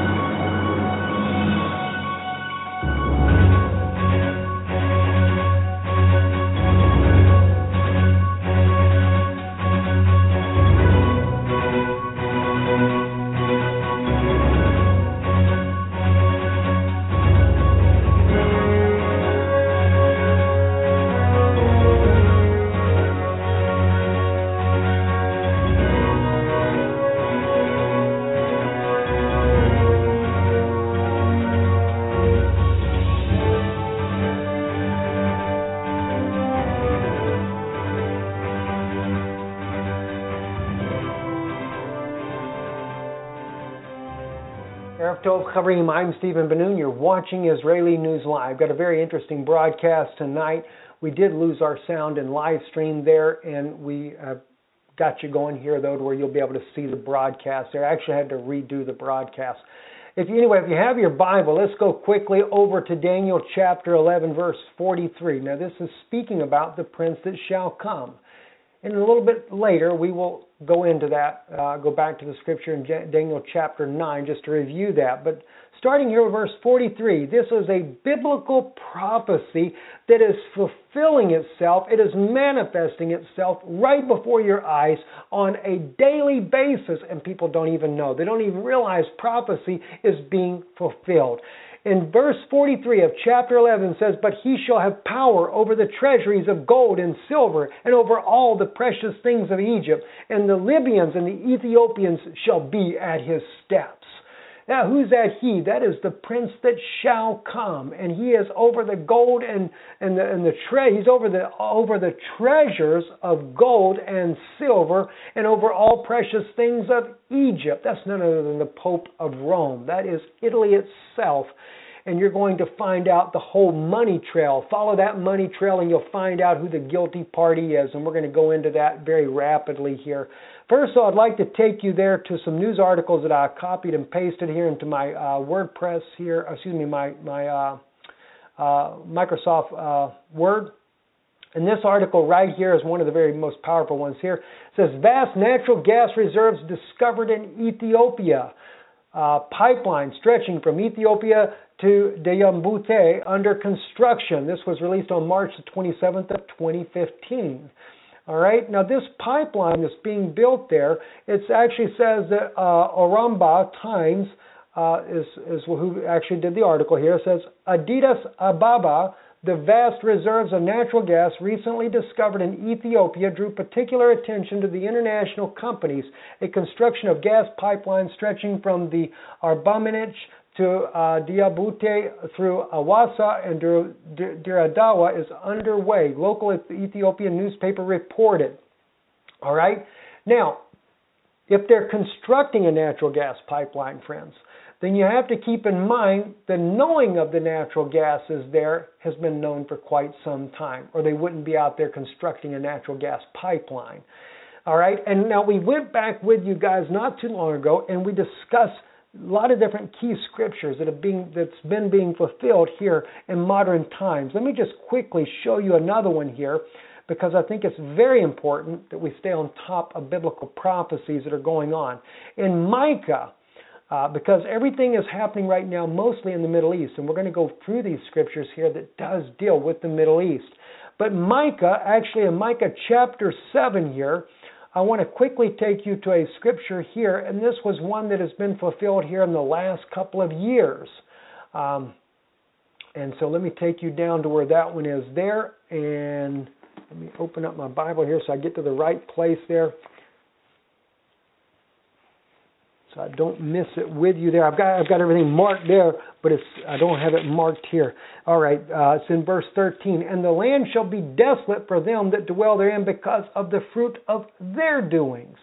What land is going to be desolate? Well, we got to look at verse 12. "There shall be a day when they shall come unto thee from Assyria, even the cities of Egypt, and from Egypt even unto the river, and from the sea to sea, and from mountain to mountain. And the land shall be desolate for them that dwell therein, because of the fruit of their doings." Assyria, by the way, friends, the modern day Syria is in that region, the domain of ancient Assyria to begin with.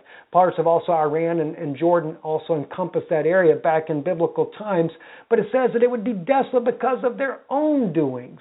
That's because the United States went in there and created ISIS, along with some help with Israeli Mossad there, that have actually helped govern the forces there, that have caused an internal conflict, a civil war.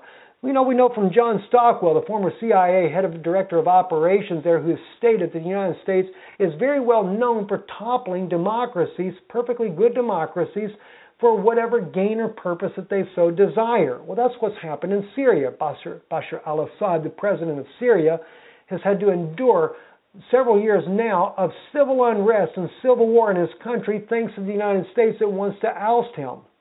Well, we're going to find out why, because Daniel clearly prophesies of why that this is going on. And anything back in here, we got all kinds of prophecies that we've talked about in recent broadcasts about these things that are going on there in the Middle East. But of course, Russia has thrown a monkey wrench in the whole program because Russia came in, and that was something that the Vatican was not thinking about. When I say the Vatican wasn't thinking about, you have to remember, I believe it's in the Apocalypse of Abraham. Abraham's apocalyptic writing speaks about how that the world would be bankrupt by the Roman soldiers in the latter days. The Roman soldiers? Well, that tells you clearly then that Rome is the one that's over the soldiers. And of course, Rome does carry a lot of heavy weight over NATO, the NATO forces, the United Nations. The Vatican has a lot of weight over all of this completely without any. I mean, that's just facts. Okay, facts are facts. We can't ignore that. Now, let me take you real quick here before we jump back, going back to Daniel here, to the prophecy in Daniel. And we'll be dealing with a couple of things there in Daniel. I need to, and we'll be going to Obadiah as well. Let's quickly get us back here, chapter 11 here. We'll scoot right on down here to some of these verses in the bottom where we'll be picking up at. And let's go back, though, to the articles, some of these articles that I brought out here. Now, another one here, another thing that we've seen here, that violent clashes in Ethiopia have broken out over a master plan to expand the Addis, okay, the Addis Ababa. Now, why do they need to expand the Addis there? The Addis is, of course, it's in Ethiopia. Remember, Addis Ababa. Let me kind of let's make this a little bit bigger so you guys can see that. Men parade in the Oromia region outside Addis Ababa. This is the photograph here that from Reuters that they put up there. Now, I don't want to start a doctrine out of this, so please don't get a doctrine started. Brother Steve said this, but I thought it was kind of funny. The guy that's on the white horse there, doesn't he look like Barack Obama, President Obama? I tell you, he does. It's kind of funny. Anyway, though, the clashes that have broke out there, it's been very serious there in the region there. There's been a lot of people that have been killed already as a result of these clashes here. I'm going to blow this up so you can see a little bit better on the screen. At least 10 students are said to have been killed and hundreds injured during protests against the Ethiopian government's plans to expand the capital city into the surrounding farmland. According to Human Rights Watch, the students were killed this week when security forces used excessive force and live ammunition to disperse the crowds. This here says here the students were protesting against a controversial proposal known as the Master Plan to expand Addis Ababa into surrounding Oromia state, which they say will threaten local farmers with mass evictions. Mass evictions? Why would they want to throw the Ethiopians out of their land? Well, remember what we just saw here. There is a huge amount of natural gas that was discovered in Ethiopia, and they're building that gas pipeline. And where does that happen to be at? It's in that very region there that we just now talked about, right there on your screen. And I'll highlight that up for you guys so you can see that a little bit better yourself. Addis Ababa. So there is a reason then why they're going to do this mass eviction. Now you might say, well, Steve, you don't have any proof on that. You're just speculating. This is why they're doing it, because you're looking at a Bible verse and saying that the Vatican's in behind the Ethiopia following at its steps. We're going to go into that in just a moment. You're going to find out how the Vatican historically has been responsible or complicit to the death of over 1 million Ethiopians, as well as today displacing and causing the mass exodus of not only the Ethiopians and the refugees down in that area there, but as well as the Muslim neighborhoods and population, the Arabic people from Syria and other parts of the regions that have been dispersed and going to all over the world. All right, very sad situation indeed. So violent clashes are broken out in Ethiopia over the master plan to expand the Addis. That's exactly what we're seeing happen.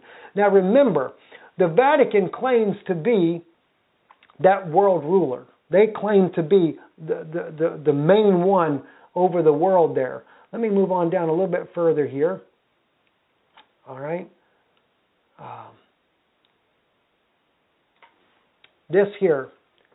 Now, I want you to see what the Vatican's official news is going on, that they're saying as well, because they're reporting about what's going on out there in Ethiopia too. This is under the news of the Vatican News, official Vatican network, It says Africa, Ethiopia, emergency in Ethiopia for tens of thousands of South Sudanese refugees.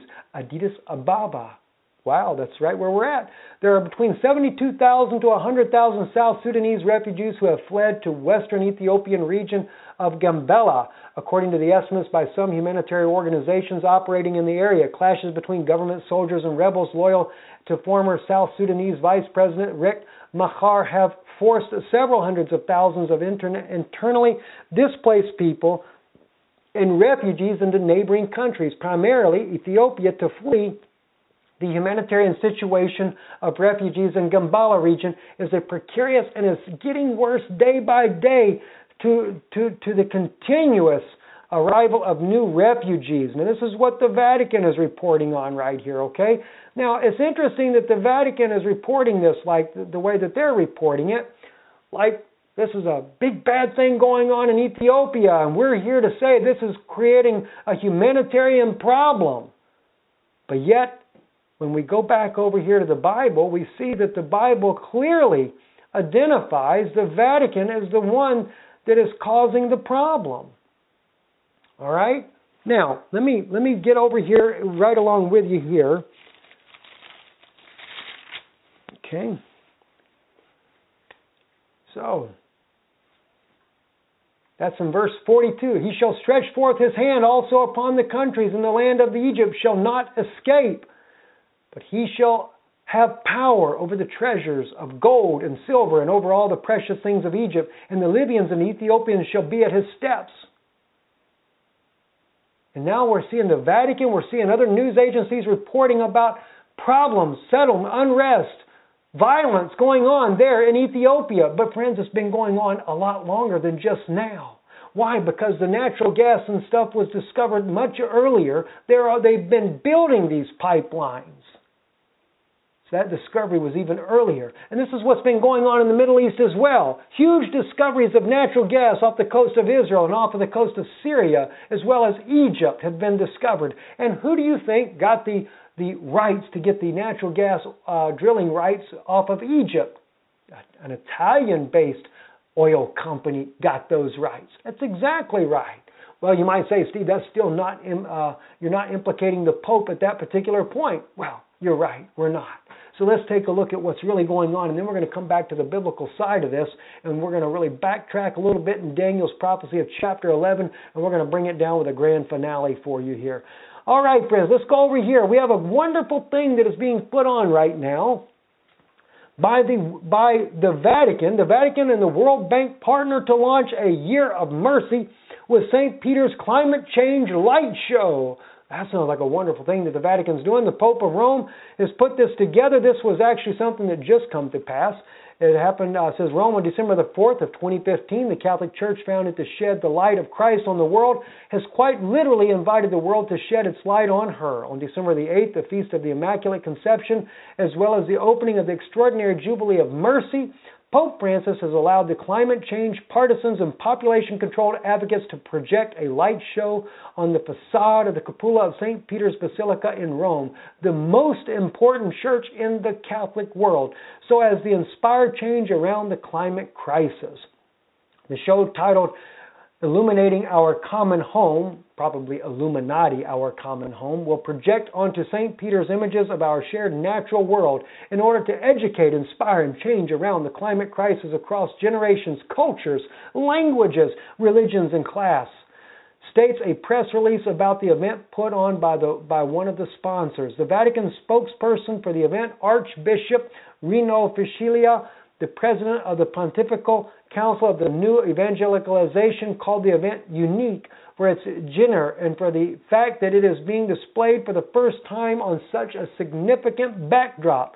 These illuminations will present images inspired by mercy of humanity, of the natural world, and climate change, Francesca said. Francesca said that the light show of the Vatican is meant to link Pope Francis' environmental encyclical Laudato Si with United Nations Climate Change Conference currently underway in Paris. The Vatican has shown strong support for the conference. Having the show conclude the opening Year of Mercy celebrations also links the Pope's message about mercy to fighting climate change. That was officially what was done on the 9th there in Vatican City. As you can see, they were using the images there on front of St. Peter's Basilica to actually do this, which is really not St. Peter's, but that's what they call it, nonetheless. But what they did not tell you is just how wicked and evil the World Bank is. And the Pope of Rome has known this all along. And what's really been going on in Ethiopia, they've known all along as well. But the thing is, they would have you believe all these lies that we just shared with you here. They would rather you believe the lies that the Vatican has told you on their news program. By the way, the Vatican did make sure that the so-called Ethiopian Christians that were killed in Libya, that were all beheaded, this made world headlines. These Catholic boys that were beheaded by ISIS. Of course, ISIS is making its round not only in the Middle East, but also down into Libya and even into Ethiopia. And they were beheading Catholic Christians. Why? To make it look like that they're the victim. Of course. They don't want you to know that the Vatican is very complicit with this huge refugees and humanitarian crisis that's going on. They don't want you to know about that. Okay, so let's go back and let's take a look at some things here. Like I said, this here, violent clashes in Ethiopia, the master plan to expand Adidas. And for what reason?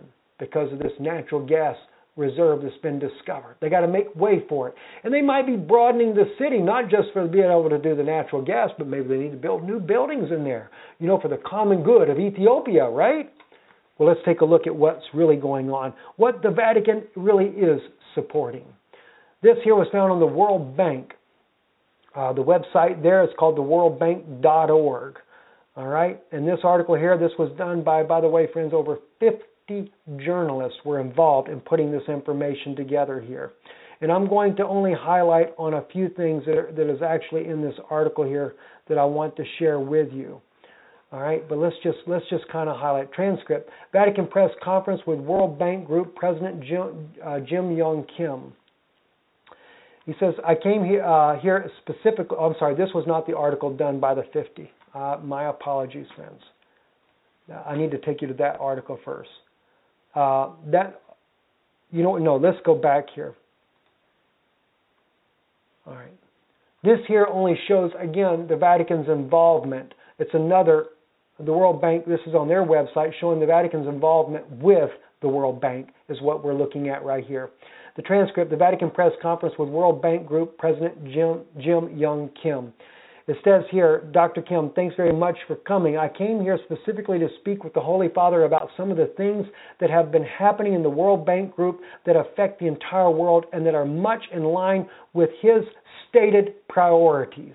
As you may know, we have launched a target to end extreme poverty, that is, people living on less than. Let me blow this up again for you guys that are watching here. Okay. As you may know, we have launched a target to end extreme poverty, that is, people living on less than U.S. $1.25 a day by 2030. That's awful very gracious of you, isn't it? And that means to bring it below 3% of people in the world living in the extreme poverty. And we've done a lot of studies, and it turns out that it's going to be extremely hard to reach that target. Well, of course not. As long as you're keeping all the billionaires and millionaires all fat, and as long as the Vatican holds all the treasures of the world in Vatican City and in the Vatican Bank, and of course in the World Bank as well, and they won't release their funds, no one's ever going to make over $1.25 a day in these impoverished nations. Anyway, so the growth rates, especially inclusion of the poorest in growth, are going to have to be at levels that are higher than we've seen in the last 20 years. In other words, we have to grow more quickly, and we have to include more of the poor in growth if we're to reach that target. Sounds like a great thing, Mr. Kim. Moreover, the second target that we have set is boosting shared prosperity. And by shared prosperity, we are going to follow the income growth of the bottom 40% of the population in developing countries. And we've now understood that throughout the world, that if you have GDP growth, but that don't include the bottom 40%, you build instability into your societies. We've seen this in the Arab Spring. We've seen this in Brazil and Turkey. Well, you helped create Arab Spring, and you're creating the crisis in Ethiopia now. And so in many ways that the Holy Father has been saying about inclusion and poverty is exactly the same things as we have been saying. So I spoke with him at great length about our target to end poverty. I spoke with him also about our commitment to work in the most fragile and conflicted states. That was awfully nice of him, wasn't it? Awfully nice of him to say that. But let's see what the World Bank is really doing. All right, so we go down to another article in which we pulled up here. And that happens to be the Africa Ethiopian Emergency and Ethiopian for tens of thousands of South Sudanese refugees. Oh, I'm sorry, that's the African one. That's the Vatican one. Here's one we're looking for right here. This here, how the World Bank broke its promise to protect the poor. This is the article that has over 50 journalists that were a part of this. And some of these journalists that are named here, I want you to be able to see for yourself so you know that I'm not just making this up. Sasha Habekin, Ben Hallman, Michael Hudson, Shane Shefflet, several of these, Gulia Afun, Mark Cabra, Anthony Lengat, Jacob Kushner. Many, many different people were involved in putting this article together and doing the investigation on this about the World Bank's system there. I highlighted some key information that I wanted to share with you. These are the key findings of the report itself. Over the last decade, projects funded by the World Bank have physically or economically displaced an estimated 3.4 million people, forcing them from their homes, taking their land, or damaging their livelihoods. The World Bank has done this? Well, maybe that explains why we have a problem in Ethiopia right now of civil unrest. But of course, the Vatican is reporting that it's the former government, the former president's rival people that are causing the problems. But it says here the World Bank has regularly failed to live up to its own policies for protecting people harmed by projects it finances. The World Bank and its private sector lending arm, the International Finance Corp, have financed governments and companies accused of human rights violations such as rape, murder, and torture. In some cases, the lenders have continued to bankroll these borrowers after the evidence of abuses emerged. Ethiopian authorities diverted millions of dollars from a World Bank-supported project to fund a violent campaign of mass evictions, according to the former official who carried out the forced resettlement program.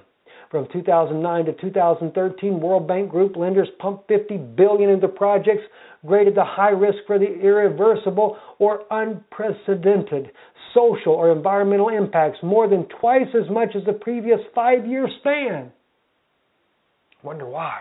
You don't think it has anything to do with that natural gas pipeline that's underway, do you? I'm sure it has a lot to do with it. The bank's commitment, it says, is to do no harm to people or the environment. The World Bank has broken its promises, or its promise.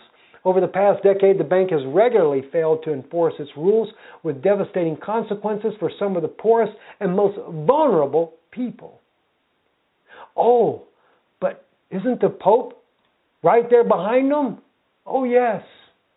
Pope Francis, they had him a great facade out there to show that they're there for the environment and for the people.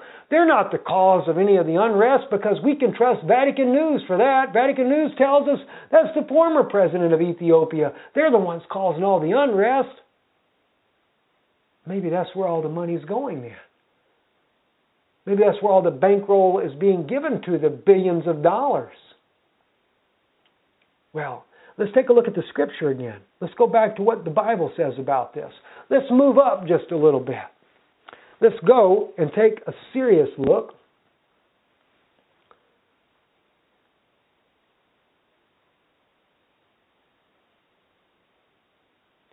Now, before I start here in the bottom here of Daniel's prophecy, chapter 11, we're actually going to start at verse 36, but I need to run you up to verse 14. I'm going to share with you something that's going to blow you away, friends. Again, prophecy being fulfilled. Let's look at verse 13 first. And the king of the north shall again set forth a multitude greater than the former, and he shall come on at the end of times, even of years with a great army and with much substance. He's coming again. So I guess, Mr. Francis, when when the Pope before you, or the Pope before that, John Paul II, when they sent NATO and their allies in there to destroy Iraq, that wasn't enough. Wasn't enough oil fields. You got in there and caused the unrest and caused the Iraqis to go in there and to invade Kuwait to justify a reason, and of course do some more mass killings up there with the Kurds in the northern part of Iraq. Because why? You have to liberate this country. After all, one of your first Iraqi not archbishop, but cardinal. You actually promoted a cardinal from Iraq. That was really nice of you. But you destabilized the region, sent the United States in there. That king of the north, he goes in there and just ransacks the whole place. Destabilizes it. Then we find in verse 13, it says, "And the king of the north shall again set forth a multitude greater than the former." That's your army. That's your Roman soldiers. Because remember, it was in the Apocalypse of Abraham, I believe is where this is written at, where it speaks about that that they will bankrupt the world with his Roman soldiers. Of course, not the Vatican, only the world. And you'll take the money from the wealthy and redistribute it to the poor. Doesn't that sound familiar, friends? Sure does, doesn't it? Anyway, "And he shall come on at the end of times, even in the years, with a great army and with much substance." The end of years. Sounds like Jesus in Matthew 24, doesn't it? "There shall be wars and rumors of wars." We're going to go into that in just a little bit as well. Verse 14, "And in those times there shall many stand up against the king of the south. Also the children of the violent among thy people shall lift themselves up to establish division, but they shall stumble." I got to translate this for you a little bit more accurately. It's pretty good. It's pretty good there. In the King James, let me repeat what it says in King James. This is where they translate. "And in those times there shall many stand up against the king of the south. Also the robbers of thy people shall exalt themselves to establish division, but they shall fall," or fail. Fall. I got fall. They shall fall. All right. Not too bad either. What's happening here? What is it actually saying in those Hebrew words that you see on your screen? When we get down there and it says about also the children of the violent among thy people. See? What do we do here? I wish you could see my highlighter here so you could see where we're at. Uvane, paratzi, uvane, and the sons, literally, and the sons of the wicked, or another way you could say, and the sons of the lawless ones. The sons of the lawless ones of your people, Amcha, your people. All right? Then he goes on. Your people they're going to try to marry the vision, and they will fail. They won't be able to make it happen. You see, what is he saying? Your sons of your people are going to try, the lawless ones. If you look at the Gospel of the Holy 12 or the Humane Gospel of Yeshua, these are some of what's called the lost Gospels there. Many times, Jesus in this particular books here, and these, by the way, are the ones that we actually are quoted by the early church fathers. They didn't have Matthew, Mark, Luke, and John at that time. They had the Hebrew Gospel of Matthew, which is the Gospel of the Holy 12, and the Gospel of the Ebionites, which is the Humane Gospel of what is called today. That's the books that they had then, and they quoted from them. And then from that is where they brought together Matthew, Mark, Luke, and John. But anyway, Jesus always refers in there of the lawless ones. And he referred to the lawless ones as being the Orthodox Jews of today, of his time period. The ones that were in there doing the sacrificial service in the temple. Jesus called them the lawless ones. Why was he calling them that? Because Jesus believed that the prophecy that was written in the commandments that was given to Moses, "Thou shalt not kill," also included the animals. But that was taken out. And other things were added. We can go into that another time. I've got plenty of videos on that already. But the thing is, if offering the sacrifices of the animals was what God wanted, and it was what remitted Israel's sins, then there should have never been destruction of the temple in 70 AD. Because Israel did not fail to offer those sacrifices very faithfully, all the way to the destruction of the temple. But Yeshua makes a very interesting comment when he says, if you knew what this meant, I desire mercy, not sacrifice, you would not have killed the innocent. Now, some people believe that's a direct reference to himself. It was not. In the Hebrew Matthew, he says you would not have bound the guiltless. It's in the Hebrew plural, speaking of the sacrificial animals. Now, it may make sense why Jeremiah actually says, and I'll just quickly, just for those that need to know it, let's just quickly look at that for those that may be not aware of this. Jeremiah clearly says in chapter 7, Jeremiah deals with this very thing as well. And he says here in verse 22, let's scroll you down real quick to verse 22 there. He says, for I spoke not unto your fathers, ki lo debarti et avotechem. That's literally, for I spoke not to your fathers, nor commanded them in the day that I brought them up out of the land of Egypt concerning burnt offerings or sacrifices. But this thing I commanded them, saying, hearken unto my voice, and I will be your God, and you shall be my people, and walk ye in all the way that I commanded you, that it may be well with you. Isn't it Isaiah that actually says that my Father's house shall be called a house of prayer for all nations? You know, Yeshua actually quoted that scripture as well. My Father's house shall be called a house of prayer for all nations. But you allowed the Pope of Rome to come in there. You allowed the Pope of Rome to come in there, and of course Obadiah. What did Israel do? Now, I'm sorry, before I go to what the Pope of Rome did, let's real quick go back. We're going back to Daniel. Just like what we just read there. I want you to see that. See, what did he say there in verse 14? Chapter 11. I probably didn't hit on chapter 11 yet. Sorry about that. In verse 14, he says there, and in those times there shall many so stand against the king of the south, also the children of the violent, or the children of the lawless ones, sons of the lawless ones among thy people, shall lift themselves up. Literally uses the word marry in there. Inasha'u is they shall marry. They're going to marry the vision. They want to marry the vision. In other words, they're trying to bring it to pass. They're trying to make the vision of what? Of my Father's house shall be a house of prayer for all nations. Not just that, but to bring it past the millennial reign, where it speaks about in that day that all nations shall come into Jerusalem. They're trying to manufacture a prophecy.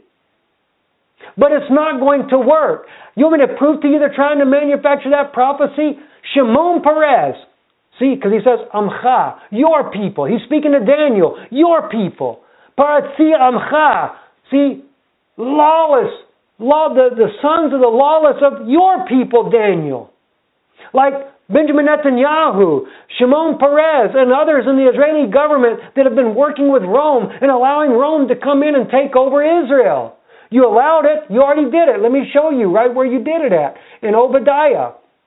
We go to the book of Obadiah. We find out right there. Obadiah, chapter 1. There's only one chapter. You go down to the 16th verse, and what did you do? It says, for as you have drunk upon my holy mountain, so shall all the nations drink continually. That may seem like nothing to you, but in Passover of 2014, what did the Pope of Rome do? He came and held a communion service in the upper room above King David's tomb. And what happened? Netanyahu's administration had already given Pope Benedict an official seat at King David's tomb back during his time as Antichrist on the seat. You made him the king of Israel, in other words. People look for a Jewish Antichrist. You know, every pope is an Antichrist. Every pope is. Antichristo. A substitute, or one that is like Christ. Just like the word vicar of Christ actually means. He was also a raiser of taxes too. If you look in Daniel, where the raiser of taxes, Pope Benedict was the raiser of taxes. He was the one that came out and officially started condemning all these rich, wealthy people that had their money hid in Swiss banks and things like that. And sure enough, all these tax laws got passed, and they gathered all those people up, buddy, and they got their money back. He was your tax raiser. My God. But notice how it says about that tax raiser that would raise up? He would all of a sudden go off the scene for no particular reason. Not because he dies or anything. Just mysteriously he vanishes. And Pope Benedict just mysteriously retires. A lot of speculation in behind it, right? All right, so it says here, that is literally in the Hebrew masculine plural, which that tells me, for as you have drunk upon my holy mountain, this group here is men only. The Pope of Rome, in their own news broadcast, when they showed themselves drinking there in the upper room, and according to the broadcast, it was men only. But then it says in the next part of the sentence, after the little comma there, see, it says, Al HaKodeshi, on my holy mountain, which Mount Zion is identified in Obadiah as the holy mountain. So yes, it was on Mount Zion. It was in the upper room. It is by the Pope of Rome. It was men only in the first time they did it. Then it says, Ishatu kol hagoim, and they shall continually drink all the Gentiles. And that is gender inclusive plural. And they've continued to do their masses, not just in the upper room. They even went in there and evicted the Jews out of King David's tomb and did a mass in there. You want to know why? They wanted to show the Jews that they had control. Now, that is where your prophecy, that's one of the examples of the prophecy that is being fulfilled right before your eyes, friends. I mean, my gosh, friends, I wish some people would wake up. Many of you guys do wake up. I don't want to condemn you guys. Many of you are waking up. And remember, Daniel, the prince that shall come in chapter 9. Remember what we said about that right there, chapter 9? Let's go down to, what is it, verse 26? And after 62 weeks shall an anointed one be cut off, and be no more, and the people of a prince that shall come shall destroy the city and the sanctuary. The prince that shall come, that's your Antichrist spirit. He's not the anointed one. He's not the Mashiach, as it says here. Ikaret Mashiach. See? That was the anointed prince that is cut off. He's cut off in the midst of the week. See? Right there in the midst of that 70th week.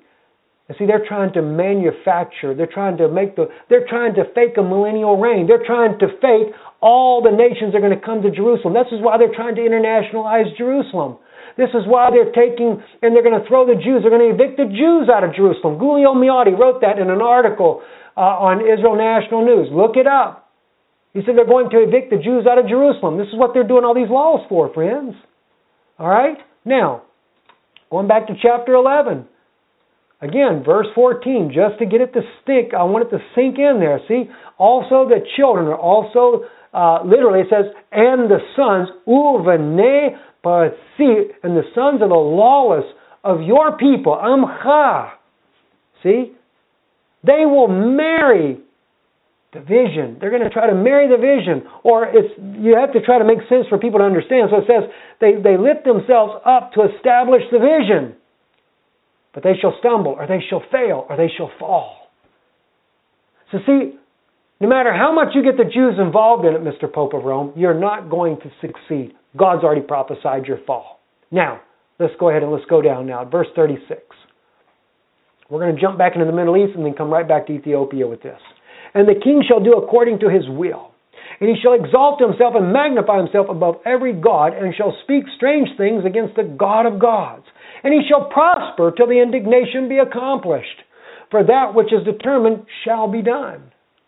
Neither shall he regard the God of his fathers, and neither the desire of women, nor any god shall he regard, for he shall magnify himself above all. Above all. See, that's what Satan wanted to do. Satan wanted to be like God, wanted to sit in the temple of God and be worshipped as if he were God. So does the Pope of Rome. That's why he's called the Vicar of Christ. He takes the place of Christ. He is God on earth, in other words. All right? And see, he doesn't have any desire for women. Not at all. See, now not like when Yeshua taught, like in the Qumran community, it wasn't all celibacy. But the men that wanted to be celibate were celibate, and those that wanted to be married were married. That's what Paul taught as well. Did he not? He said, I would that you all be as I am. And he was single. He said, but let every man have according to his gift. But the Vatican does it complete, absolute. No, if you're a priest, you can't get married. Period. End of subject. All right? Now, verse 38. But in his place shall he honor the God of strongholds, and a God whom his fathers knew not shall he honor with gold and silver and with precious stones and costly things. That's because he makes all these idols to Mary and everything. Costly things? I've been in the St. Peter's Basilica. They have a huge mural of Mary on the wall. And what do? It's studded with gigantic diamonds all the way around it. They're real diamonds too. They're real diamonds. See, but he doesn't acknowledge the God of his fathers, Abraham, Isaac, and Jacob. He doesn't acknowledge the true God of Israel. All right? And he shall deal. No, but remember, see, precious stones. And with precious stones, those are those diamonds that are in St. Peter's Basilica. And he shall deal with the strongest fortress with the help of a foreign god. You know what that is? Notice, and he shall deal with the strongest fortresses with the help of a foreign god. This is where he gets the Muslims involved. This is why Hezbollah is going to help him take over Israel. And this is why what Mahmoud Abbas is working with him. See, the Bible says also that he comes up strong with a small people, and also in Daniel chapter 11 here, the prince that shall come comes up strong with a small people. That was your Palestinians. But he's strongest with a fortress with the help of a foreign god. That is their Allah. And Allah is not Akbar. He's not greater. He's inferior because it's the devil. It is not God. All right? That is Marduk. That is who he actually is worshiping now. Whom he shall acknowledge and shall increase glory, and he shall cause them to rule over many, and shall divide the land for a price. I need to include, maybe even in this video here if I had the time. I'll bring it up very soon. We did the interview with Lionel Parkinson. Fascinating insight on who Marduk really was in the Cyrus cylinder, something that he worked on. His father worked on the Dead Sea Scrolls. Very interesting. He's a document examiner. We interviewed him, and I've been promising to bring that out. I've got to bring it out for you guys. Verse 40, and at the time of the end shall the king of the south push at him. And the king of the north shall come against him like a whirlwind, with chariots and with horsemen, and with many ships, and he shall enter into the countries, and shall overflow and passes through. Yeah, they start to push against the Pope of Rome, and he sends in the NATO forces to come in there and deal with all of you. He shall enter also into the beauteous land, and many countries shall be overthrown, but these shall be delivered out of his hand. Edom, Moab, and the chief of the children of Ammon. Do you know? Let me just see if I can't real quick get something for you.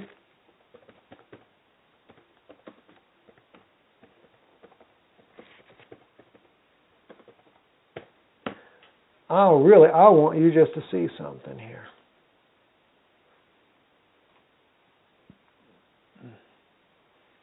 Now, Moab, that's Jordan.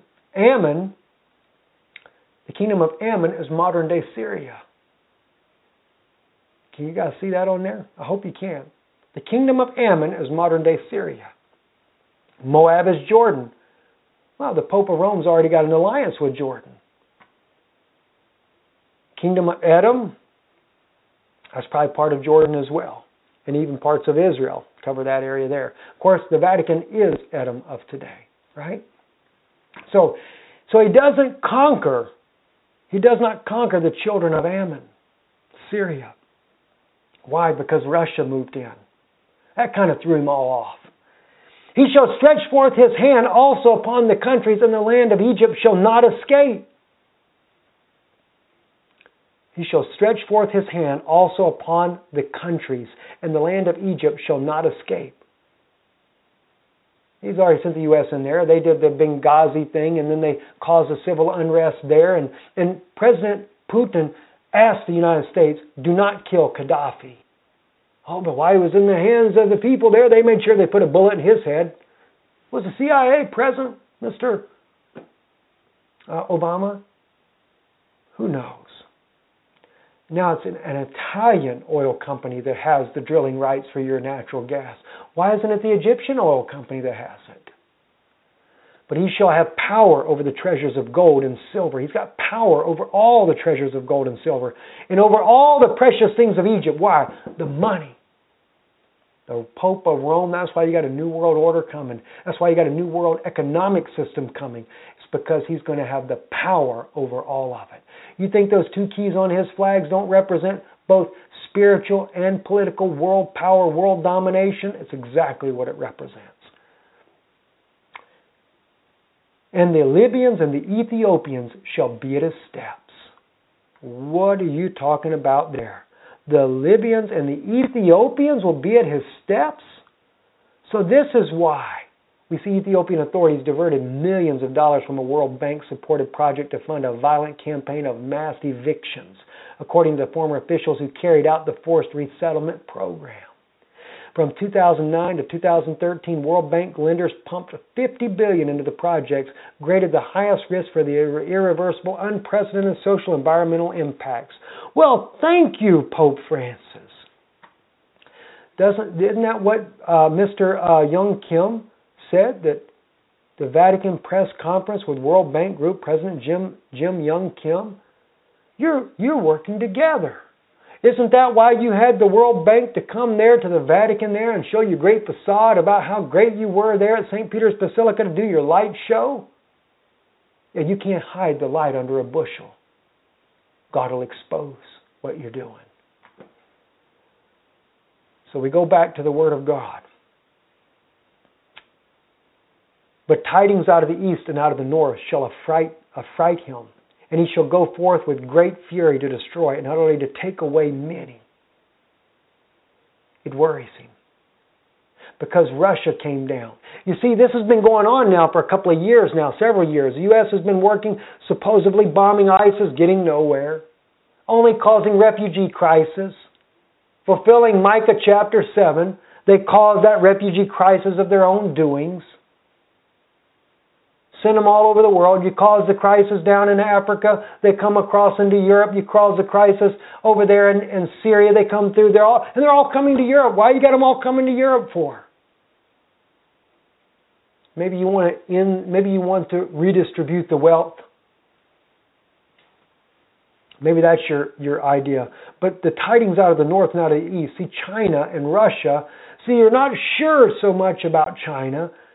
So you hurried up and got them in the IMF, International Monetary Fund. You got them in there to kind of, hopefully they won't turn against you. So then you went on a fury. We saw that even with John Kerry's words the other day about Iran and Russia. He said the Assad regime, Bashar al-Assad, the president of Syria, has to go. And he said, and if Iran and Russia don't go along with the plan, then we will know who the problem children are. And we'll deal with that. We'll have to do things that we don't want to do. This is what Mr. John Kerry had to say about President Putin and, of course, the Iranians. All right?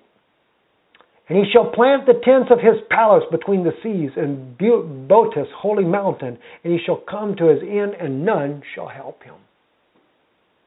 Now we can think about Nathan's dream. He sees Russia and the NATO allies go to war with each other for about 2 weeks. That's why they're worried. After that, though, they do an alliance. Then they come against Israel to take the land. But that's where Edom comes to his end. And by the way, in closing, I want to share this with you here. Let's go back to Obadiah. I want to share something with you that is very fascinating to me. Verse 20, in the captivity of his host of the children of Israel that are among the Canaanites, even the Zarephath, and the captivity of Jerusalem, this is the Sepharad, shall possess the cities of the south, and saviors or deliverers shall come up on Mount Zion to judge the mount of Esau, and the kingdom shall be the Lord's. That's why Rome has an end. Little Nathan, in his prophecy that he saw, what did he see? When the Mount of Olives split in half, he said these two that had died, when they raise up, the mountain splits.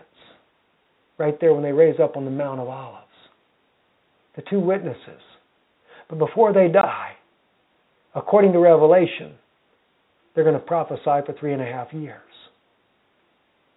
And according to what Nathan saw, when they raise up from the dead, because remember, when they die, according to Revelation, they send gifts one to another. They rejoice over the death of these two witnesses because they caused so much turmoil. Well, even right here, it says here, Ve'alu Moshoim. See? Bachat Zion. The rivers shall come up upon Mount Zion. And they're going to preach the pure gospel. They're going to restore the holy way. They're going to bring back what Jeremiah was trying to preach, what Isaiah was trying to preach. It's not going to be pretty. The world will hate them. I hear so many of my brothers and sisters say, I can't wait for them to come. Are people really sure they want them to come? I don't think they do. What are you going to do when they do restore the holy way of the gospel? What are you going to do when they really do believe that the animals do have a soul, as it's written in Genesis? What are you going to do when they tell you that the coming millennial reign, there'll be no death, no sorrow, the animals won't be crying out? What are you going to do then? Will you rejoice in their death because they preached a gospel that you didn't like too well? Will it be like in Hosea? See? We won't go into that. We've been long enough, friends. I'm Stephen Ben-Nun. You've been watching Israeli News Live, a prophetic segment of our broadcast. We need your help, and I try not to ask too often. But if you want to stand with this ministry and support it, please do so. You can do so by two different ways. IsraelReturns.com is our ministry website, where we speak biblical ministry on regular teachings and things like that. It has under contact and also a place where you can donate online, or you can mail us directly. We have started getting our mail in here into Europe now. Or you can go to IsraeliNewsLive.org. There's just a little place you can click on to donate online there as well. We thank you for helping us to get this message out to the world. I'm Stephen Ben-Nun. Watch these prophecies as they fulfill. They're happening all around you. Ethiopia has been fulfilling now for a couple of years and continues to fulfill even today, even this week. And the Vatican is involved in all of it. I'm Stephen Ben-Nun with Israeli News Live. Shalom.